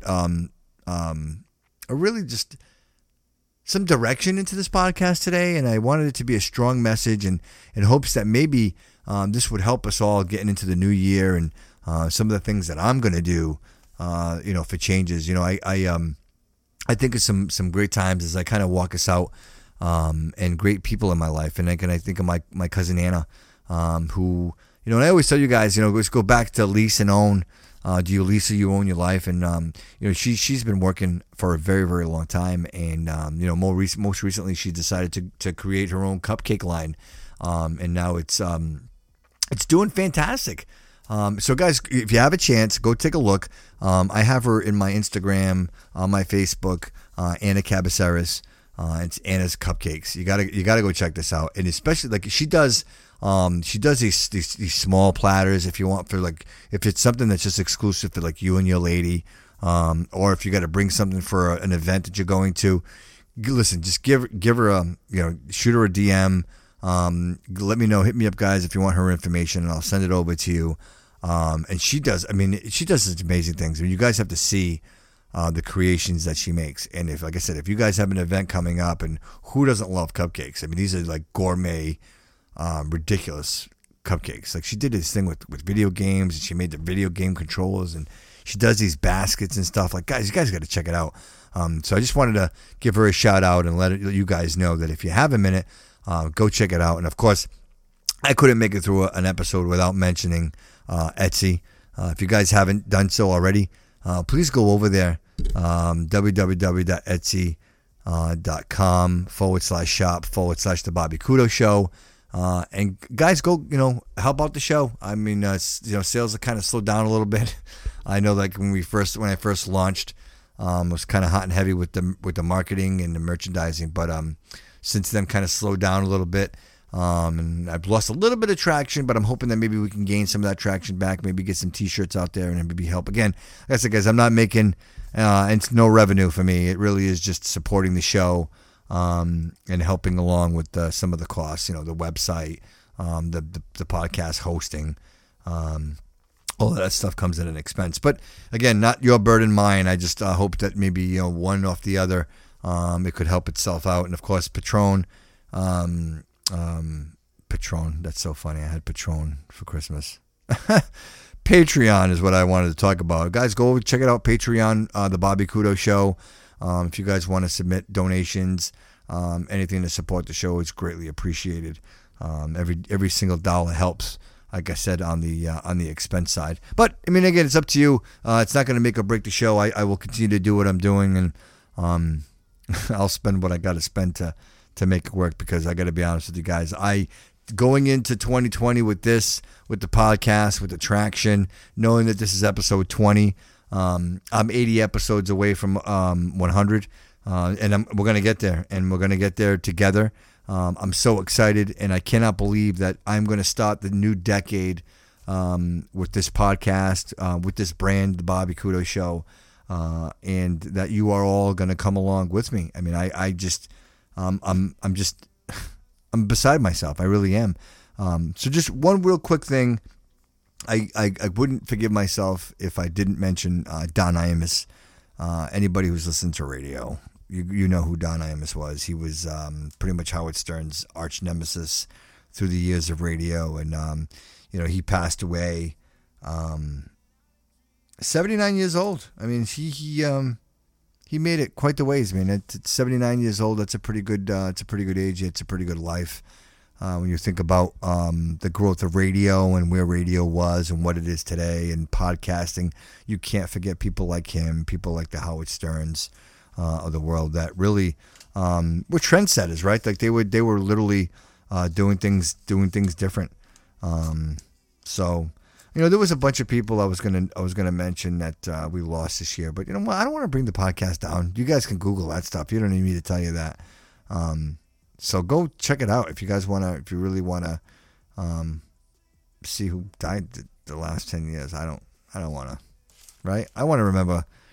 I remember everybody who's here. Right? Let's not talk about the ones that are gone right now. Let's talk about moving forward. Let's talk about the ones that are here and how we can grow and be better people and better citizens and better brothers and sisters and husbands and wives and aunts and uncles and better friends to one another. I don't want to be a stranger to you. I don't want you to be a stranger to me. I want you to acknowledge me when I walk by you in the store. I want you to acknowledge me when I ask you a question.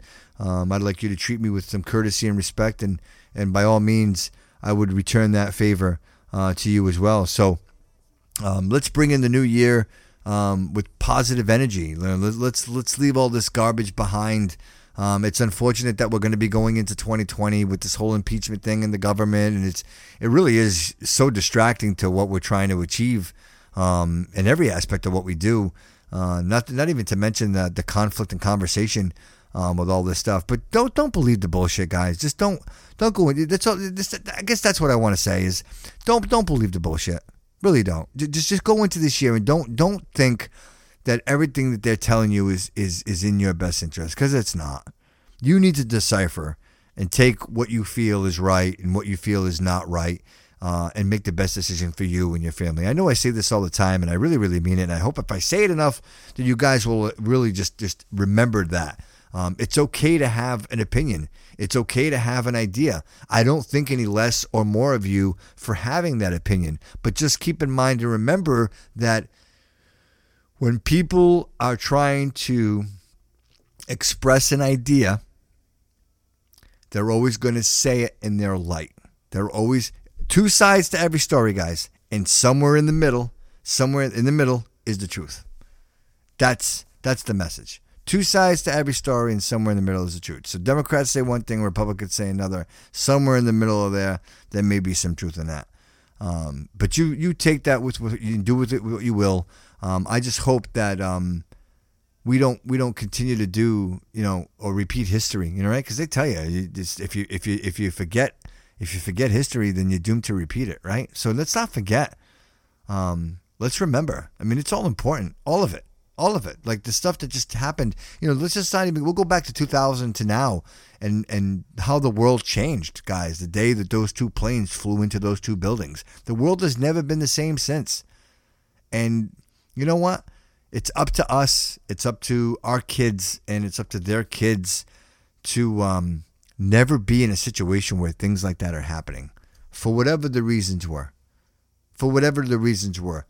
As wrong as that was, the idea that there was a nation out there that disliked us that much, that disliked the American idealism that much, that they were willing to fly airplanes into buildings and kill thousands of people. We have to get away from that. I believe that we as a people have evolved and have gotten past that kind of barbaric message, right? Because that's what that is. It's barbaric. There's no good that can come from that. It really just, it hurts us in every way, shape, and form. Even the fact of relationships and profiling. I think it's been long enough that we can, rather than chase terrorists, how about we prevent them from even becoming terrorists, right? If you're happy with your life, then you don't want to destroy it, right? Isn't that fundamentally what that's all about? If you're happy with your life, you want to embrace it. You don't want to destroy it. So let's look at these third world countries. Let's look at the Haitis. Let's look at the Somalias, and let's see what we can do to maybe get these people some infrastructure. And I'm not saying throw money at it, but just some education. Like architecturally, economically, fundamentally, show these people like that they can live in harmony, they can have nice things, and they don't have to live in rubble and not even have medical care. Let's do that. Let's commit to that. Let's commit to the humanity. Let's commit that to us. Because that's what I want to do, and that's the whole reason why I have the podcast is to say, how can I contribute to making the world a better place? And I hope that you will embrace that same idealism and bring in the new year. I just want to, again, on my way out, guys, I want to say I thank you for lending me your ear. I want to wish everybody a very wonderful, safe, and happy New Year. I hope that you are with all of the people that you love, and all of the people that love you are with you, and that we bring in this new year with maybe a fresh idea, maybe a fresh thought, and maybe just a different way of thinking, because I think that ultimately we're learning. The idea that a child will touch fire once and understand that, hey, if I do that again, it burns. I think that's where we are right now. I think as a people, that we're realizing, hey, wait a minute. Not everything I hear is absolute truth. Not everything I read is absolute truth. I need to find that out for myself. And with that said, guys, I want to say thank you to everyone for this amazing journey up into this point. I know I kind of came into the podcasting scene late into 2019, where I finally realized that this was something that I wanted to do, and had the nerve to actually go ahead and put something together and do it. The fact that episode 20 is just right before 2020, I think the irony is kind of cool, and I like to run with that. So let's bring in the new year with the Bobby Kudo Show, with the idea that we can all look out for each other, that it's not every man for himself, that it's not a dog-eat-dog world. The idea that, I'm willing to sacrifice for your better doesn't mean that I have to lose. It should mean that I can win. And remember that, we can all be a hero, guys. I want to reiterate that. We can all be a hero. And it doesn't mean putting out a fire. Sometimes it's just being at the right place at the right time, or just having that conversation with someone that might change their world, their life. And with that said, everyone, I just want to say one more time, from the bottom of my heart, I love you all equally. I appreciate every single one of you. I appreciate the support. I cannot thank you all enough. Remember, Instagram, Twitter, Facebook. I appreciate the comments, guys. Apple Podcast. If you guys could, reviews. The only way that I can continue to do this is if I'm relevant. And those reviews will actually put me in those brackets where at some point the show itself can be ranked. And that's really my goal. If we can get the show ranked on Apple, again, and that's all based on the amount of reviews and comments that the show receives. If we can get ranked, then I think that would the show would just explode at that point. I honestly believe that the show is one person away from getting to 10,000. You know what I mean? Like that's what I believe. The amount of viewership that we're gaining, it's just amazing to me. The speed at which it's happening. And I know that's all because of you guys. You guys are all talking about it. You're telling your friends. You're telling your family. You're telling everyone you know about the show. And without that, I couldn't do what I want to do. And I just one last time, from the bottom of my heart, I thank you all very, very much, and want to say that this journey is just beginning. I can't wait to get behind the mic. It seems like 7 days away, seems too long, and I'm hoping that maybe it won't have to be 7 days. Steve, I'm reaching out to you, buddy. We'll talk tomorrow. We'll see what day works for you, and as soon as we can get together, record it, I will edit and we will drop it that day. So if it's 7 days, if it's 5 days, if it's 4 days, I know maybe you mentioned Thursdays, whatever day that is, we can go ahead and do that, and we can drop and just drop another great episode. And I think I'm really excited of having your content and your opinion on the show. I think it would be absolutely fantastic.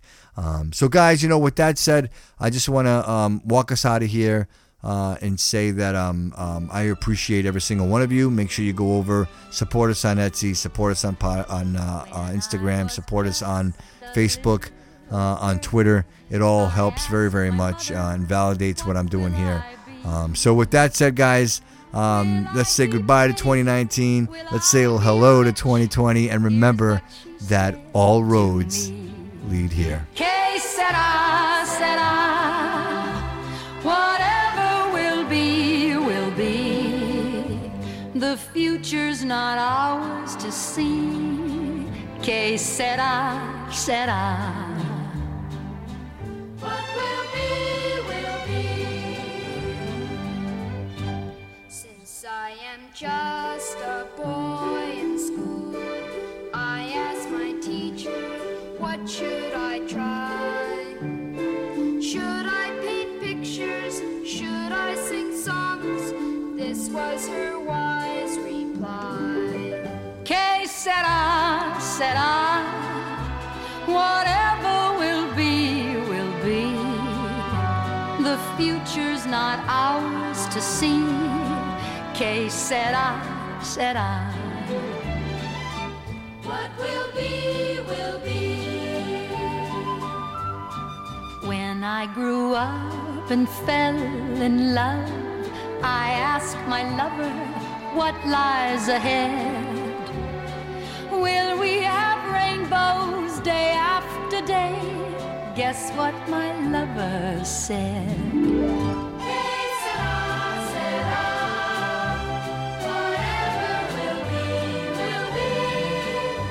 The future's not ours to see. Que sera, sera. What will be, will be. Now I have children of my own. They ask their mother, what will I be? Will I be pretty? Will I be rich? I tell them wait and see. Que sera, sera. Whatever will be, will be. The future's not ours to see. Que sera, sera. What will be, will be. What will be, will be. What will be, will be.